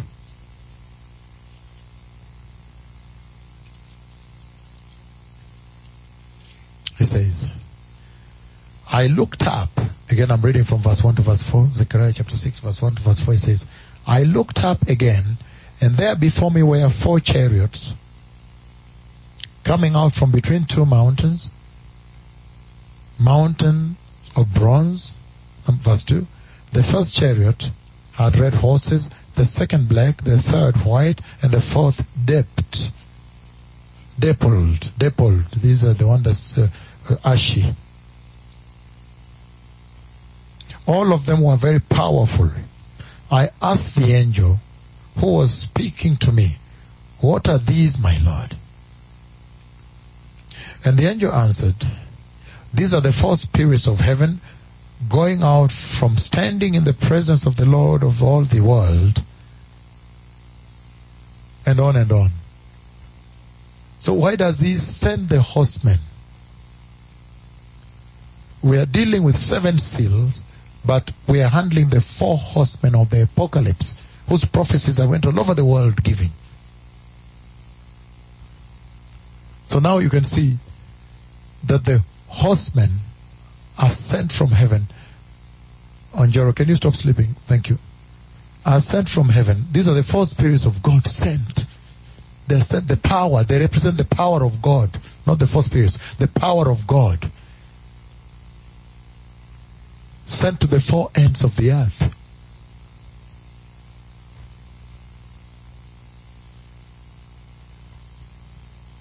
horsemen that are sent. Just touch a little bit on this before we go to the seals. They are sent to the four corners of the earth.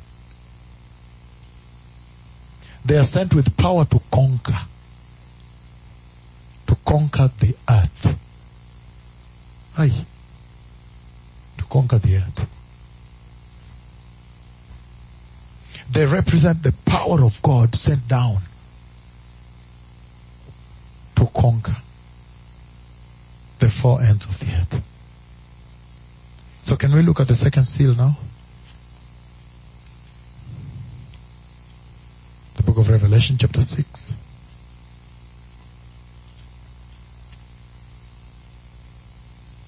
Verses 3 to 4 it says,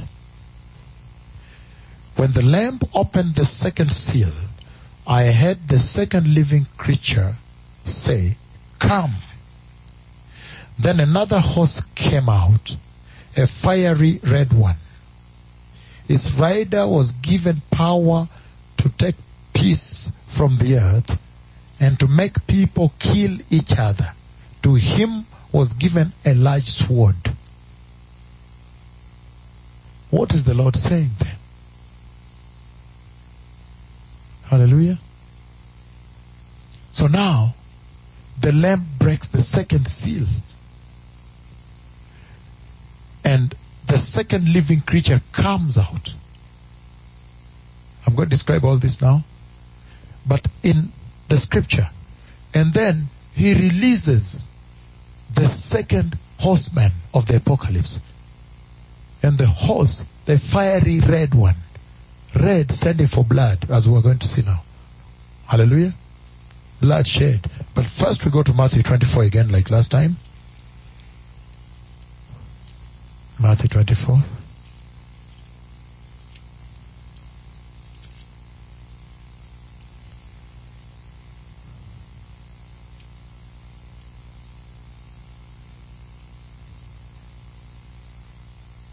Matthew chapter 24, blessed people. I'm reading verses 6 to 7. He says the following. We begin verse 4. He says, Jesus answered, watch out that no one deceives you, for many will come in my name claiming I am the Messiah and will deceive many. Verse 6 now. 6 and 7 is what we need for the second seal. That, all that I've read is the first seal, all the way from 4 to 5.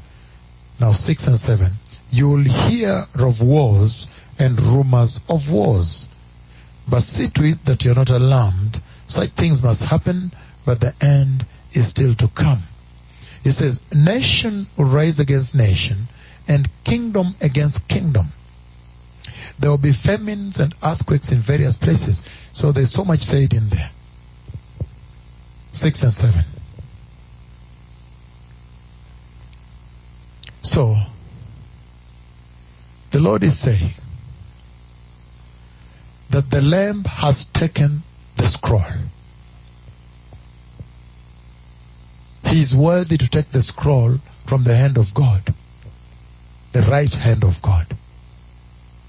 And he takes the scroll and he begins to break the seals of the scroll. In other words, the way I demonstrated it, I do it again. The scroll was written on and then rolled and sealed, and rolled again and sealed, and 7 times. Such that when you break a seal, you have access to that domain, to that writing there, to that part of the book, that part of the document. And remember, it's written on both sides. The scroll of God in heaven.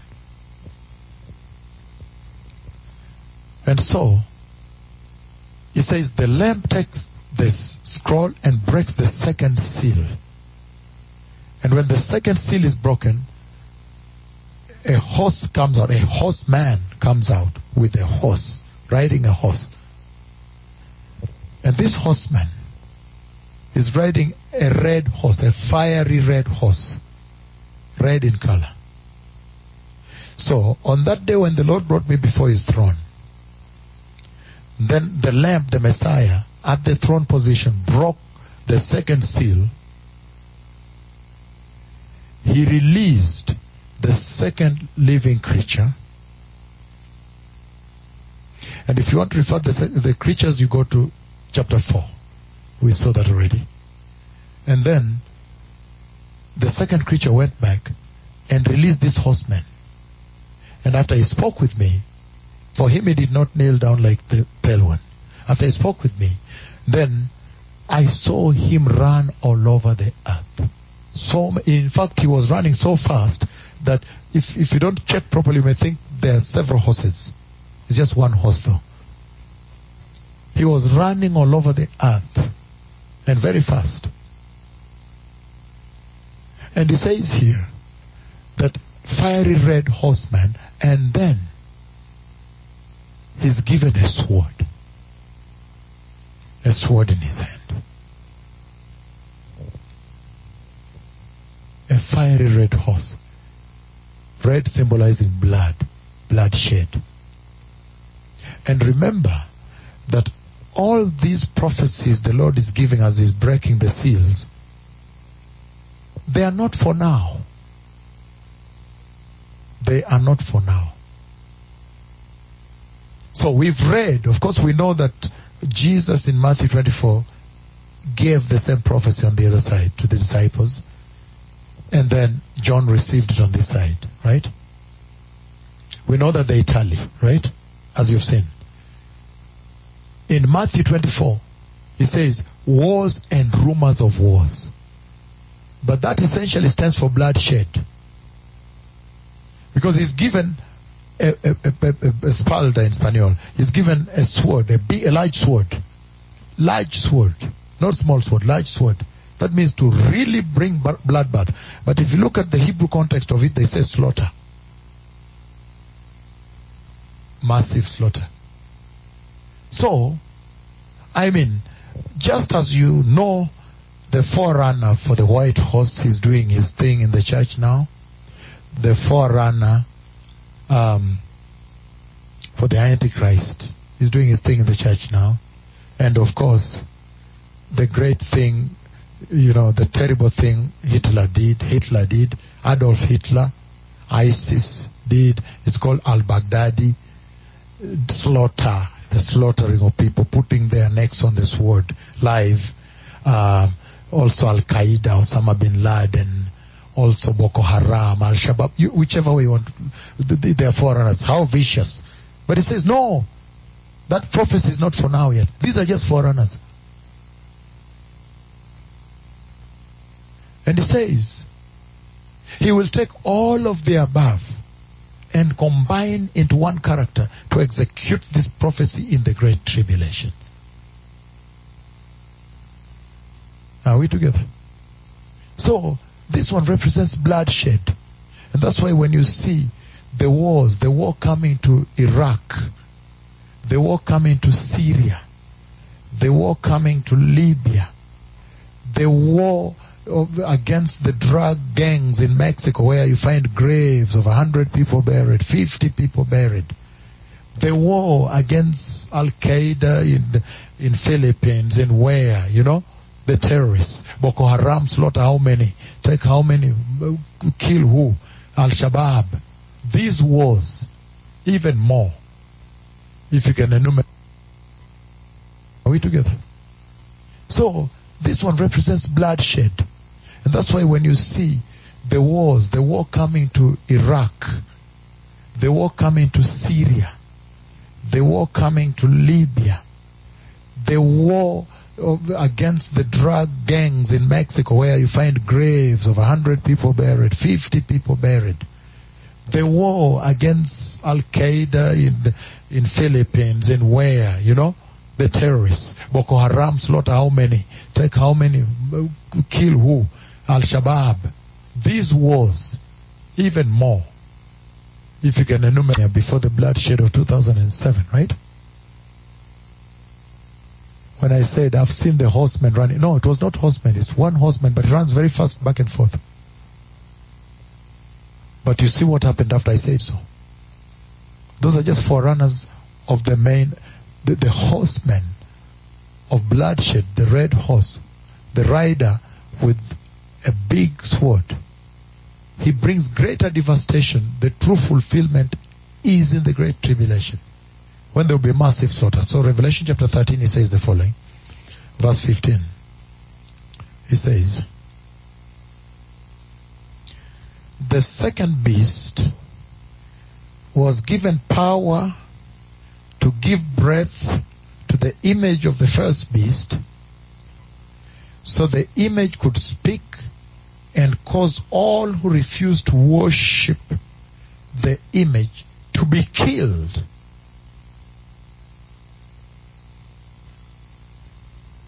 That is the level of bloodbath. If you talk about Revelation chapter 13 verse 15, then you are now understanding the level of the bloodbath, whereby he attempts to put every living being to the sword who refuses to worship the beast. That is the level of war. So we saw that he's a military man. He's able to use... There's also the army that comes up. We're going to handle that later. So he's very mighty in bloodshed. He's very mighty in war. He's a conqueror. And remember he said, he's given authority to wage war against the saints and to conquer them, defeat them, to tackle them and kill them.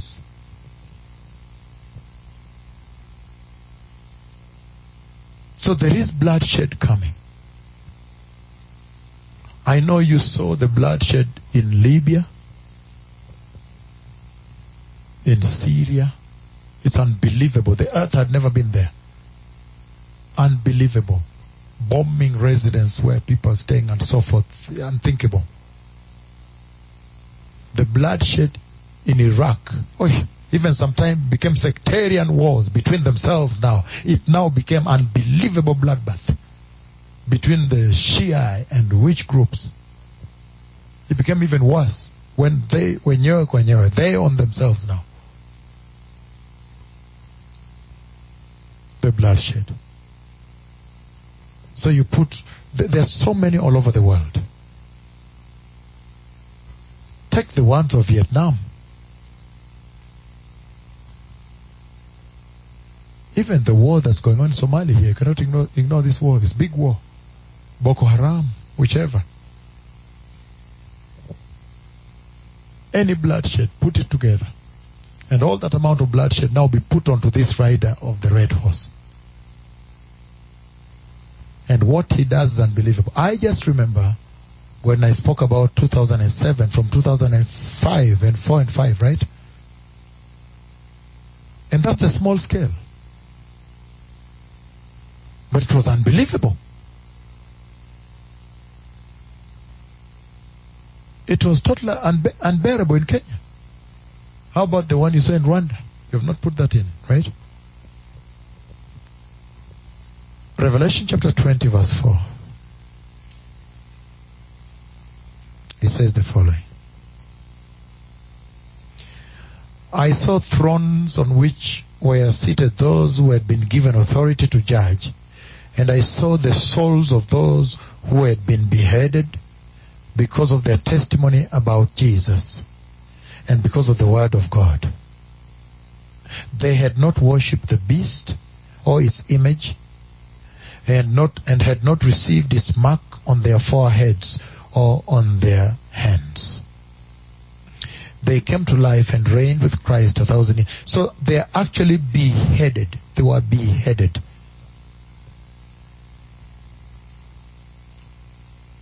So if you see this bloodbath again, that was being done by ISIS, Al-Shabaab, they come to Westgate, they do what they're doing, whatever, wherever.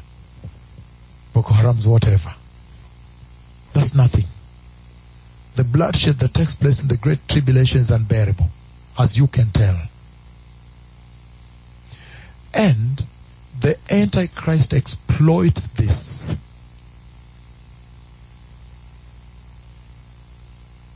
He uses this. Somehow, the Lord allows him to use the instruments of these horsemen here. So if you know that you don't want to be beheaded, You would have to receive Jesus now and be born again properly and enter. When the rapture takes place, you are taken up, the safe exit into safe custody in heaven, safe preserve, according to Isaiah 26 verse 20. Go, my people, enter your rooms. So the red horseman, he describes total devastation of war that will take place during the Great Tribulation.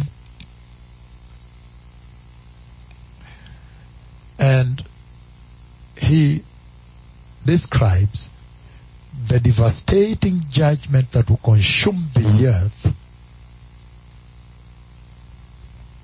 during that dispensation, with unbelievable bloodshed and slaughter.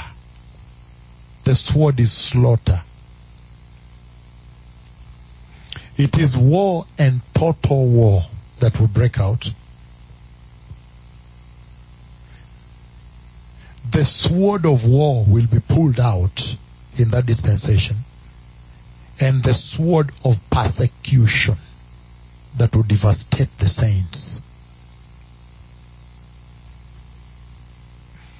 This dreadful judgment of the Lord takes away peace from the earth. He is given power to take away peace from the earth. That's why the sword is large. And yet we know that the biggest blessing man can ever achieve on this earth, the biggest blessing man ever received on earth was peace. Peace, just to be peaceful, to have peace. That's the biggest blessing God ever gave man on the earth.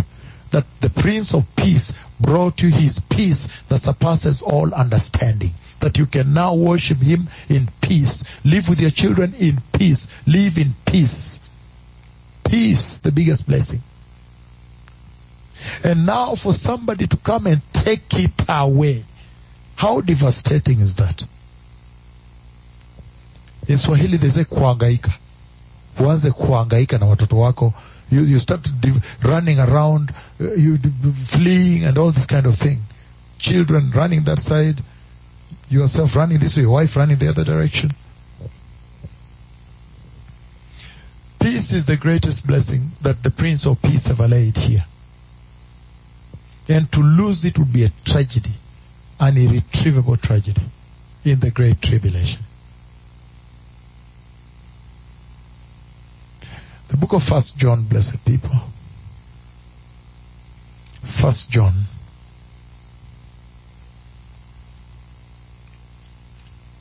First John.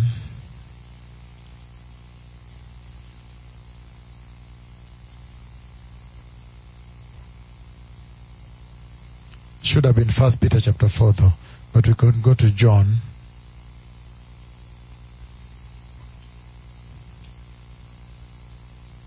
John 13:34. Hallelujah. John 13:34 says,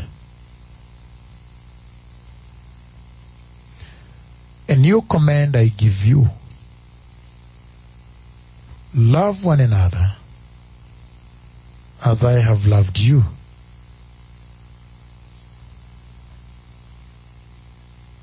So you must love one another. By this everyone will know that you are my disciples if you love one another." But he takes it away. So that man slaughters man. Man butchers man. He takes it away. And you violate this command. So this command will not prevail then in the Great Tribulation.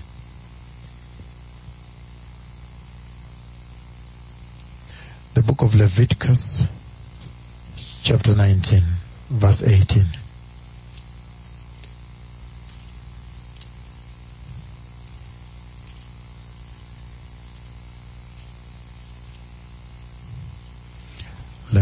verse 19-18.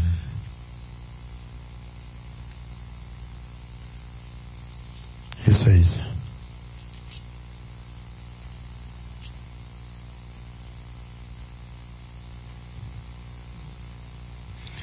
do not seek revenge or bear a grudge against anyone among your people, but love your neighbor as yourself. I am the Lord. But he takes it away, so that neighbor will slaughter neighbor. Some demonic situation where people will turn against one another. Some very satanic situation.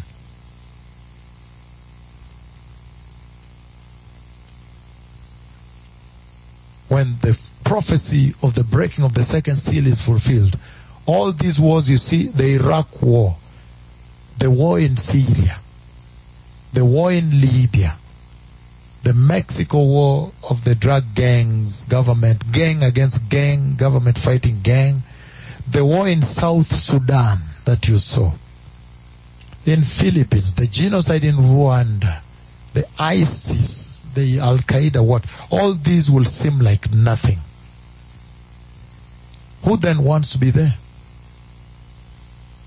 And that is the reason I bring this to you. But why does the Lord do this? Why does He send? You would be like, oi, why would the Lord send such a terrible person to the church or to the earth, right? Again, He sends it to those who refuse the truth, reject the truth. And so that's why I don't expect you to miss the rapture. I expect you to go, because otherwise it will be horrendous. You'll be caught up in the other dispensation. Unbearable. And we said already, first to sixth seal, they simply prepare you for judgment. So you can imagine. You can imagine for yourself, right? They prepare the earth for the judgment of God, which we are going to see today. You can imagine, this is already so terrible. The war in South Sudan alone is unbelievable. The war in Iraq, Mosul, taking over Mosul, Idlib, the war in Syria, the Shia versus the Sunni in Iraq, many wars. 2007 Kenya, unbearable. Rwanda, where? South Sudan alone is unbelievable, the kind of war that was there. He says all these wars are nothing compared to what will be unleashed in the Great Tribulation. So for sure you want to get out of here. You long to go home. The earth is not the place to stay anymore. You can almost tell. The book of 1 Peter. 1 Peter.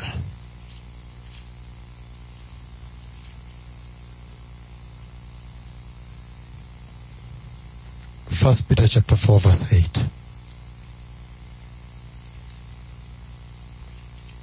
Believe you me, I'm also trying to rush to the fourth seal, but I have to cover this a little bit more, step by step, right?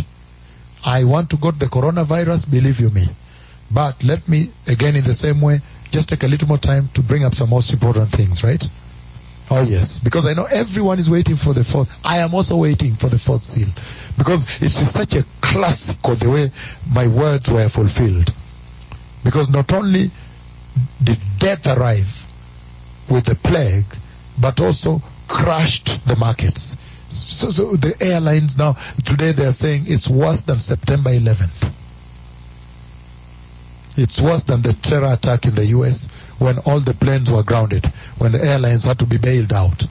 It's worse. There are airlines that have been cancelling 33,000 flights, 23,000 flights. Aye. How will you survive then? So this is a classic. Believe me, I also want to get there. But can you allow me to do chronological, just raise one or two things here and there? You can see I'm rushing. I didn't even over-extrapolate the second seal. Even the first one, I tried to rush. When the lion did, then quickly I was running to the tribulation down there. And I said, oh, he released the white horse. You see? I spoke with him and then I went down. I'm running. But there is a message to the church. That things are going to get worse. When Jesus spoke about the earth, these are the things he spoke. That there would be wars and rumors of wars. He didn't promise anything good to the earth. So why would you want to stay here forever? Why does they want to focus on a more earthly gospel, earthly living now? And they stay there. They really try to entrench, right? But the Lord is saying, no. Begin to prepare to live. Look at how terrible it is. The whole earth is gripped. Literally, I don't know how, almost every nation is now grappling with this death, the coronavirus, right? But let's handle just one more thing about, one more scripture on the red horse, right? 1 Peter chapter 4 verse 8, right? And he says, above all, love each other deeply, because love covers over multitude of sins. Offer hospitality to each other without grumbling. Each of you should use whatever gift you have received to serve others as faithful stewards of God's grace in its various forms.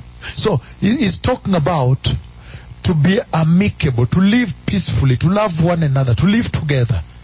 But that is taken away by this rider holding a big spalda, a big sword, not a small one. So he really takes away anything that's an instrument of peace on the earth. Anything that is instrument of peace, he takes away. Aye.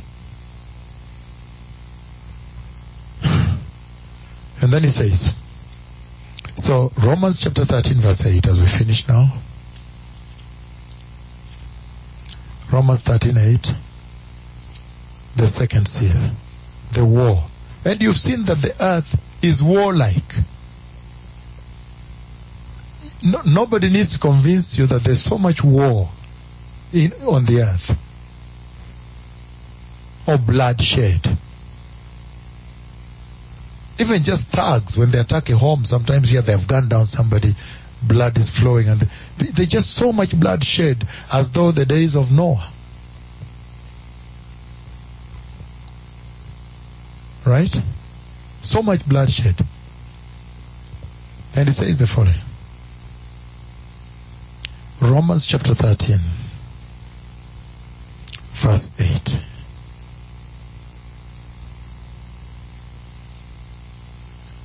It says, so the biggest gift is what he takes away. The gift of peace. The Prince of Peace brought peace. The peace of God that surpasses all human understanding, right? He takes it away. Romans 13 verse 8, he says the following here. Let no debt remain outstanding except the continuing debt to love one another, for whoever loves others has fulfilled the law. Aye. That is what he takes away. So once you take away love, animosity, war, bloodshed. But the world we live in today looks like it's already ready, right? There's so much warlike. War. They are ready. If they're already butchering each other like this, how much more when he comes now to instigate them, right? So can we look at the third seal as we now slowly move to the fourth seal? I'm hoping that before we take our break, I can touch on the fourth seal. Right? Before you take your coffee break. Hey. Can we look at the third seal? The book of Revelation chapter 6 again. Again, I'm going to take you back to the throne position.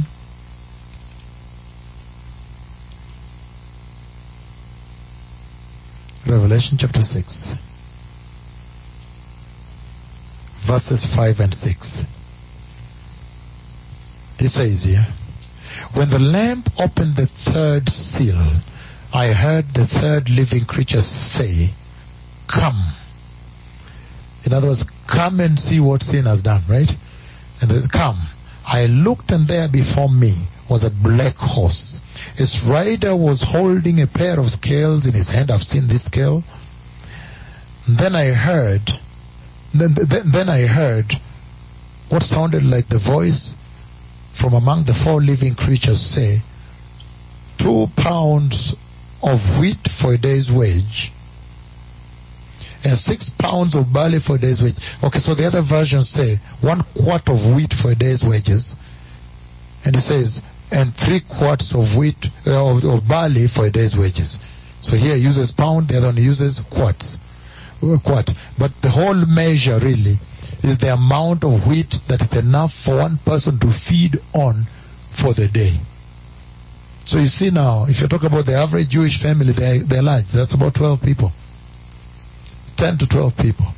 So that's absolute starvation. The message is clear that starvation is coming. Famine is coming, right? The message is very clear on that one. And this one is very big because it does touch on global economic and financial crisis. Anything that brings bread on the table. So, and this one is very deep. Can I read it again? Because this is a very extensive one. And maybe I'll spend a little more time here and then I'll come to the 4th seal. It says again, the book of Revelation chapter 6. Because this one also describes the bride. It says, when the Lamb opened the 3rd seal, I heard the 3rd living creature say, come. I looked, and there before me was a black horse. Its rider was holding a pair of scales in his hand. I told you I've seen this scale. Then I heard what sounded like a voice among the 4 living creatures saying, 2 pounds of wheat for a day's wages, and 6 pounds of barley for a day's, less nutritious barley for a day's wages.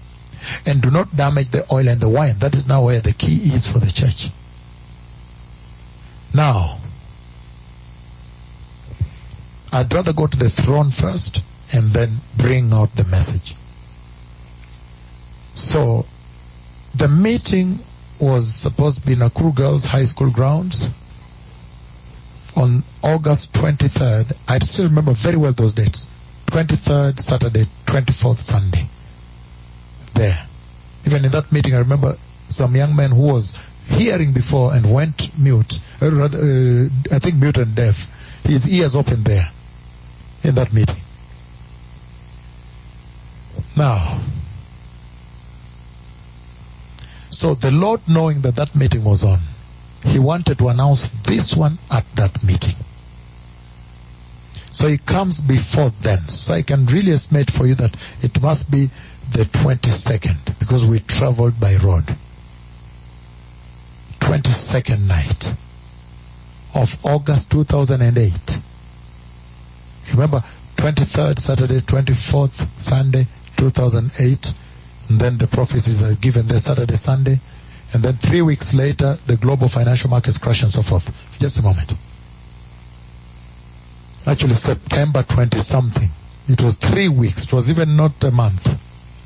However, at the throne position. So when the Lord brings me the throne position, again, at the throne, the Lamb. So the Lamb breaks the 3rd seal of the scroll of God. And then He releases the 3rd living creature.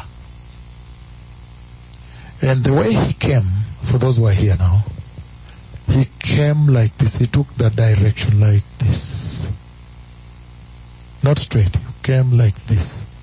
And then at one point, He appeared now from this, face to face now from this side like this. Before we spoke.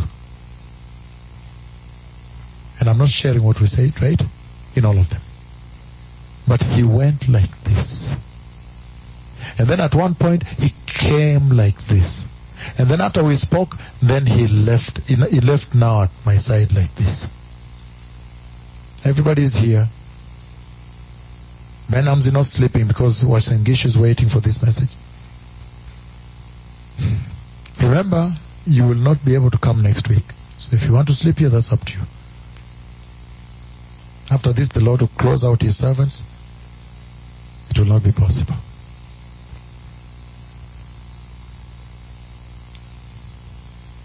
And so, Again, at the throne, he brought me into his throne, and the Lamb, that is the King of Kings and the Lord of Lords. That's the Messiah. That is the King of Glory. He took the scroll and he broke the third seal. The third seal. And when he broke the third seal, he released the third living creature. And I'm going to describe him, don't worry. To come to me. And when the third living creature came to me, he first walked around like that. I guess he wanted me to see him well. So he walked around like that. Then the other moment I realized he came direct. He was coming from the front like this. Face to face now. That's when he was coming to talk now. After speaking with him, he passed like this. So I could see him again. So in fact, I turned like this and I looked at him as he was leaving. That's when he released the black horse, which I'm going to describe. Then he released the black horse. But first of all, let me describe the creature. So, if you got the book of Revelation chapter 4, which we're doing right now, you realize I'm spending more time on the third creature, more than the third seal, right? Hallelujah. You know, you must notice, the other one I rushed through, right? Yeah, this one and the fourth one, and then I will also focus on the seventh one, right? Okay, now, I said which scripture? Chapter 4, very good. Revelation chapter 4. Thank you for not sleeping. I just wanted to test out if man is still awake. Man and woman, right? Hallelujah. So Revelation chapter 4, look at what happens here at the center of the throne. That will be verse 6, part B. In the center around the throne were 4 living creatures. They were covered with eyes in front and in back. The living creatures, the living creature was, okay. The first living creature was like a lion, and the second one like an ox, and the third one with a face like a man, the fourth like a flying eagle. So I'm talking about the third one. The face like a man. So let me describe this a little bit before I go to the horseman that comes also. So now, can you imagine the tremendous privilege and mandate and responsibility of having to deal with the creatures and execute the same on the earth? You understand? So you just should not be lost on you, right? Don't lose that. This is not a story tale. I know if I had time to describe some more things, probably you would be astounded. But look at this now. The living creature, the third one that you see a face like man, actually he is also like the second one. He is also like an ox. Except that he has a human head, human face. And a big face for that matter, a big human, a face like, not human, but like man. A face like man, a big face like man, a big human, the human head, like human head. Can you imagine that? So sometimes it's unbelievable, right? Yeah, he has this, his head is like man. Like, remember the word like, because now you are in heaven, right? And his face, when he went like this, I could see him complete. And when he came this way, so he wanted me to focus on the face as he was coming to talk to me. So he is this tremendous face of like man, and very super glorious face, holy rather, very holy face, holy. In fact, not really super glorious, but very holy, glorious, yes, so much glory. But I'm saying very holy face. His face is very holy. I'm talking about the horse, rather the creature, before the horse is released. I'm talking about the creature. We have not yet handled the horse. The creature, the third creature that eventually is going. In fact, when he went this way, he released the horseman who came to me. That's a whole different set. Let's handle this alone. Again, when the Lamb broke the third seal, then the Lamb released the third living creature inside the throne to come to me. But he walked like this. He went like this, like this, like this. And then the other moment I realized, I don't know how he made it this way. He was now coming from this way, coming in front direct. And then after we spoke, then he passed like this, and the Lord allowed me to turn like that. I could see him leaving this way. That's when he released from this direction. This is where he released the horseman. That is a different moment. Let's first handle this. So, he is also like the second one, the ox, except that he has this human-like, the word is like, because you are now in heaven. This head and face, huge like man, but very holy face. Because now when he was coming direct to talk to me, is when, very, very holy face, really very holy. I could tell. The Lord also made me know, very holy. The third living creature. And his face, you can imagine he has hoofs. He's a complete ox. But with a human head, like human, and a huge face and of course huge head, and walking and to the size, really to the size of him, but at least bigger, somehow bigger than him. The human head and face, coming.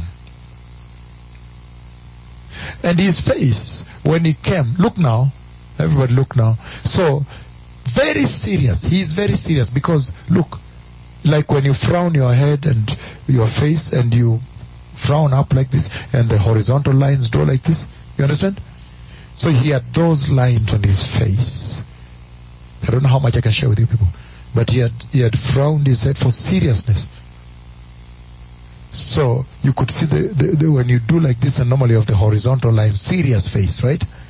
Crossing like this, crossing like this, crossing like this. And his legs, his feet are hoofs. He has hoof. And he has eyes all over. So it's tremendous sometimes. I don't want to share more. And sometimes I can't share beyond, right?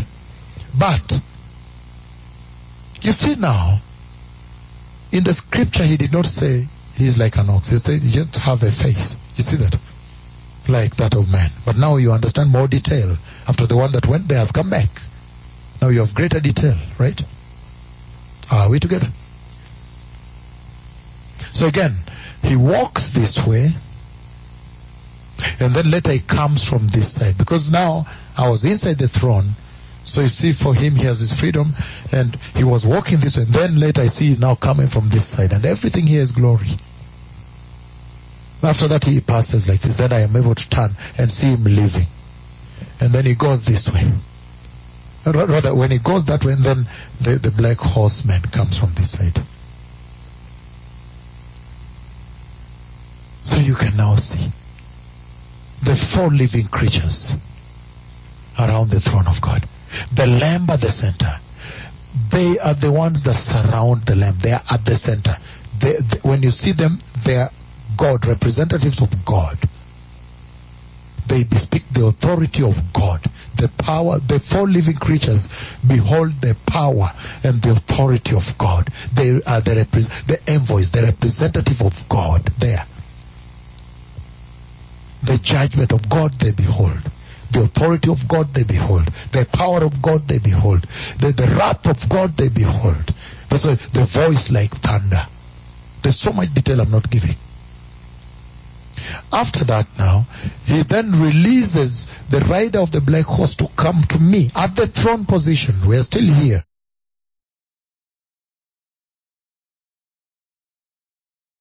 It's up to the knee really, right? But all over here. Pure white glory of God. The cloud you see came. Now at his throne. He is the King of Kings. That's the Lord of Lords. The Lord of Hosts. So, when he releases the rider of the black horse, he comes, but there's something he wanted to show me. So when he came and he reached where I am, then he stopped. Because I lifted my left hand like this. Then he stopped. And when he stopped, the black horse has wings. Mighty wings. Black. Totally black horse. Totally black. Totally black. Thank you, Okello. The Deputy Archbishop Okello. Thank you for following me. Thank you. Very powerful. No, just continue. So, look at this now. The rider, the black horse, totally black. And the rider has mounted him. He is coming. They are coming. Then I raise my left hand at the throne. Then he stops. Look at this now. When he stops, then now, the black horse that you see here actually has white super glorious wings. White and super glorious. So as I was standing there, after speaking with the rider, then what amazed me is this. The horse now stretched out his wings like this. And when he stretched out his white glorious wings, look at this now. The wings of course touched me, physically touched me. But look at this now. The glory also flows. He emits, the glory flows like white glory flows away from his wings. He's so glorious. The black horse, the black horse of the apocalypse has white super glorious wings. You don't see that in the Bible there. That one the Lord left for for this prophet when he shall go into heaven. Then they will come back and they will give you now those details. Astounding. That will be the proof they have been there. Now the details that you did not see there, that only God gave you. White super glorious wings. And he stretches. Kimani, don't sleep. Your church will suffer. Kiambu will suffer. Kiambu will suffer if you continue sleeping so much like that. And we are live, so they are hearing you sleeping. So, thank you, my son Kimani. So, listen. The black horse has super glorious white wings. And when he stretched the wings, in fact, when he stretched, it is his right wing that touched me. Because I was talking to him standing more on this side.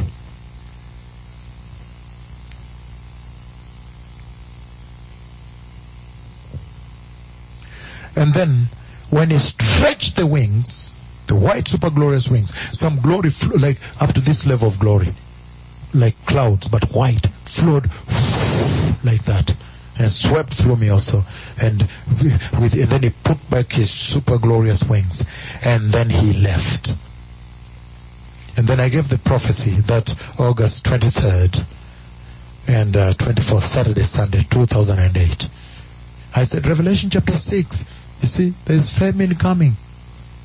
I've seen the black horse. The ride of the black horse has been released. That's when now this prophet comes and execute that mandate on the earth.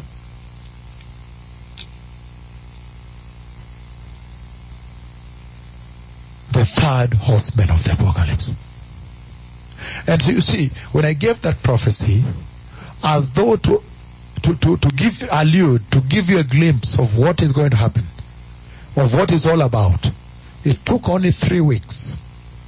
We followed very carefully. For 3 weeks, it began with one bank called the Lehman Brothers in New York, the investment bank. We followed through. We wanted to know, how did this really happen in such a style to fulfill that prophecy?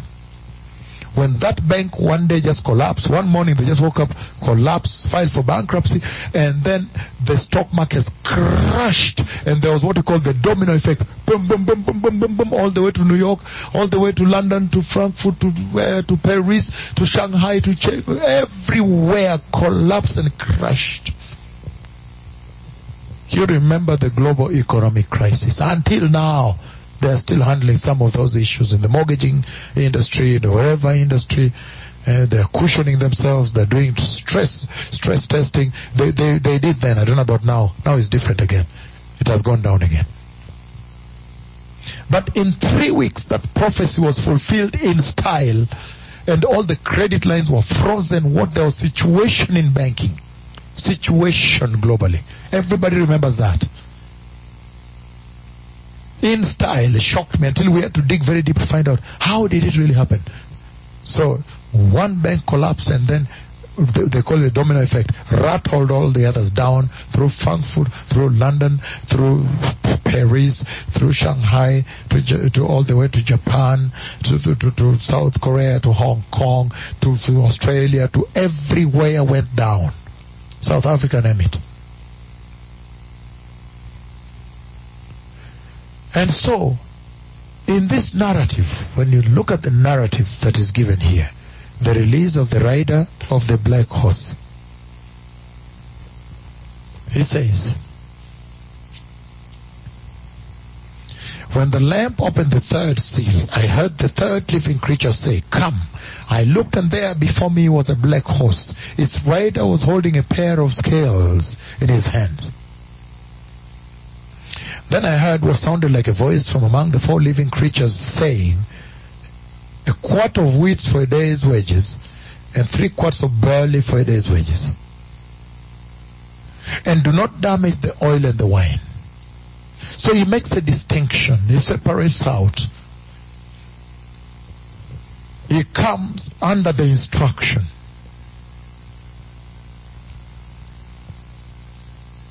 This rider of the black horse, he brings lack, depravity, scarcity, and famine to the earth. And remember, all this that happened like in 2008 is just a little glimpse. Even what is going on now with the global financial markets is just a little glimpse of what the mega one. You have to put all of them together. The one that comes in the great tribulation is just virtually unbearable, unbelievable. Again, just like the bloodshed also. You have to put it together. It cannot be compared with what is coming.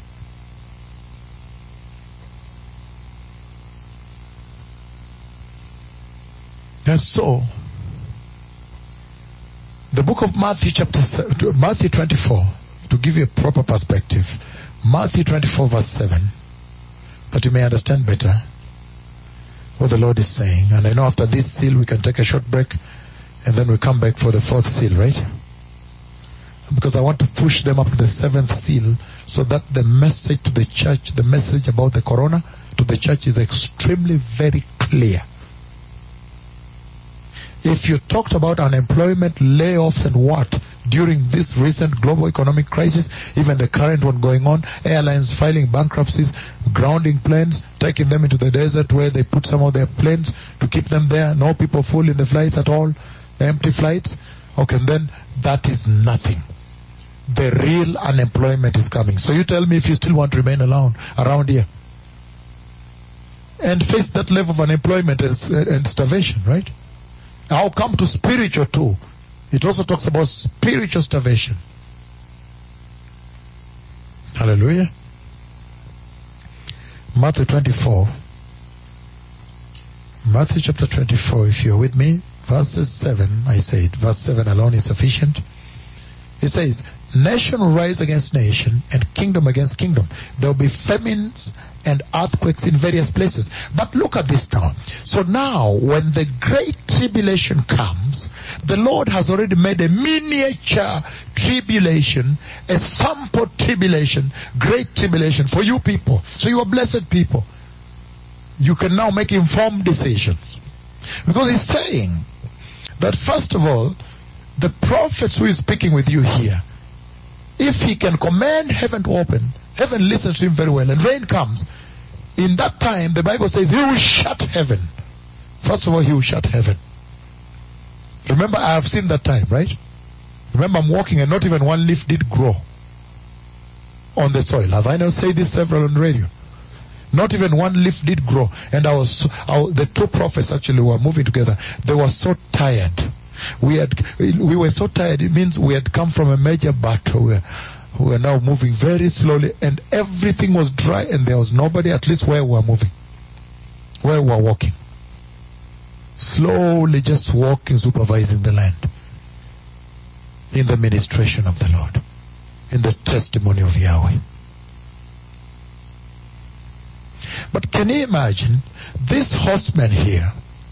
He uses many instruments, my son Laban Thiongo. He uses many instruments. This horseman here, he uses many instruments. Because the drought, the shutting of heaven, that will also bring inflation on food prices. Because what you see described here, 1 quart of wheat for a day's wages, that is called inflation. Little amount, high price, whole salary. It's called hyperinflation. So let me give you a proper understanding of that inflation. Did you see the inflation in Zimbabwe? Where they carry money in a paper bag to go buy bread, in a sack, money in a sack to go buy something?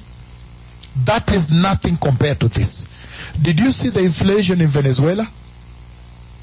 Where it was unbelievable. People have to go to the garbage and they were being shown they are eating raw chicken skin. Somebody did not want chicken skin thrown out into the garbage for 3 days there. It was on CNN. Maybe it's even there on the tube. They are taking the raw chicken skin and eating raw in the garbage. That level of inflation you saw in Venezuela. Did you see it? Did you see the kind of economic crisis in Greece the other day? In Greece? Take all those. Those are nothing. Combine them, they are nothing. Do you still want to be around?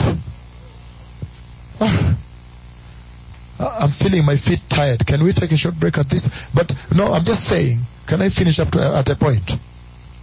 Because there is the physical aspect and spiritual, and I don't want to run over this, to do so fast, because you can see today we are handling the 4th seal. There is no panic. But I don't want to run over it so fast because I'm tiring a bit. I could take a short break and come back and exhaustively handle it very well. Because there's the physical starvation and the spiritual starvation. There too. Do you remember the book of Amos chapter 8, 11 and 12? A starvation, a famine, not for food but for the word, for hearing the word, hearing the words of God, the word of God. And nobody will avail it to you.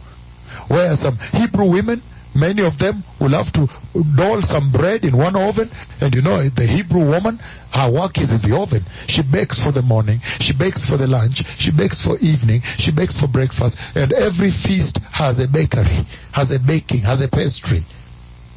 Can you imagine her sharing the oven with another 9? That is starvation proper. So I need to come to that. The level of starvation where the dove dung, you remember the gate? The dove dung will go for the head of a donkey.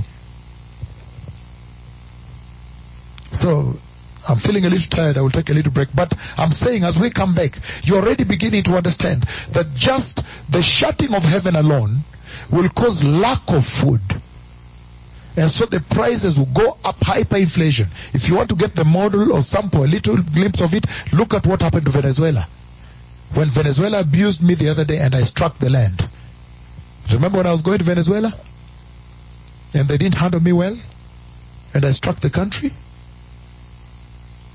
And then, after that, look at what happened in Zimbabwe. You have to carry money in a sack or a paper bag to go buy bread. Look at what happened to Greece the other day. And many other hyperinflations, they are nothing compared to what is coming. This horseman is very devastating, and he holds a scale of justice, the scale of righteousness.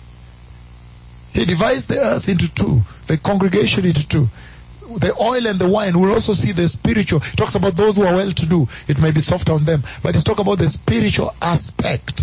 The oil and wine church, the revival church where the oil is flowing. Those that have still held steadfast. Because remember, there will be a revival. Remember, there will be 144,000 Hebrew people, Jews that are converted, and they will minister, and these two prophets will be fighting for their defense. Because these ones will fight the Antichrist coming to slaughter the Christians. Remember in the water. Remember the vision of the water, the fish? Yes. That's absolutely clear, right? But you can see from their power that they are gearing for war. Anyhow, because remember at the end, the Antichrist confronts them when they have finished testimony. The Lord allows them, like He allowed the Messiah to surrender to the enemy, right? It's not that they defeat them. The Lord allows them to surrender because the testimony is over. Their period of testifying is over. Remember, they go with the power of God. The sun is shaking. So the Antichrist could not touch them. But when they finish testifying, the Lord surrenders them. They now surrender. But again, remember that death? That immediately, I've seen it because I've come out of the body. Immediately then I was looking at the body like this. For 3.5 days, right? So again, the Lord is supreme, right? Yeah, the Messiah defeated death, right? So everybody else must now defeat death, right? Hallelujah. But I'm talking about on this mission here, right? So I don't want to do this in a hurry, because here is a very powerful message to the church and this generation. But He's telling you that when you see the coronavirus beginning to strike the nations and gripping the nations with fear, and that virus is a plague coming out of the release of the fourth seal, the breaking of the fourth seal, and the prophecy I gave about 5 years ago. And accuracy, if you look at I placed the prophecy in Asia. And I said lack of equipment, culture, meaning new virus. And I said disease distress. Look at the distress now. All over the world. It's unbearable distress. And so, when I saw that, you see that? And I gave that prophecy. When you see the coronavirus and what it's doing, including entering Kenya now, then it should tell you that there's a dispensation that is coming. And I'm giving you the little elements that demarcate that dispensation. I said the bloodshed, deception, worshipping another, right? Worshipping the devil. And then bloodshed. And now we're talking about the abhorrible, unbelievable death. It's called a death where everybody is lost and gowned. People are dying out of starvation. It's the most painful death. Because these prophets shut heaven, as you can see. And the food prices go up. I've already walked there, and there's no leaf has grown, not even one leaf. It shocked me. And so, the food prices, now I gave you the examples of the Greek hyperinflation, right? And then the economic crisis, Zimbabwe, Venezuela, and many others you want to put in. One time Uganda, remember? Uganda, the kind of hyperinflation that was in Uganda. You have to carry a paper bag to go buy what? You see? He's saying those are like nothing. You have to put them together. They are still nothing compared to what is coming. So now the question is, when you see the coronavirus announcing the coming of that dispensation, do you still want to stay? So we're going to come back and look at this entire seal again, because I'm feeling just a little tired. Then we'll come back after a short break. You guys look tired also. Maybe some coffee break with some cake, and then we come back, right?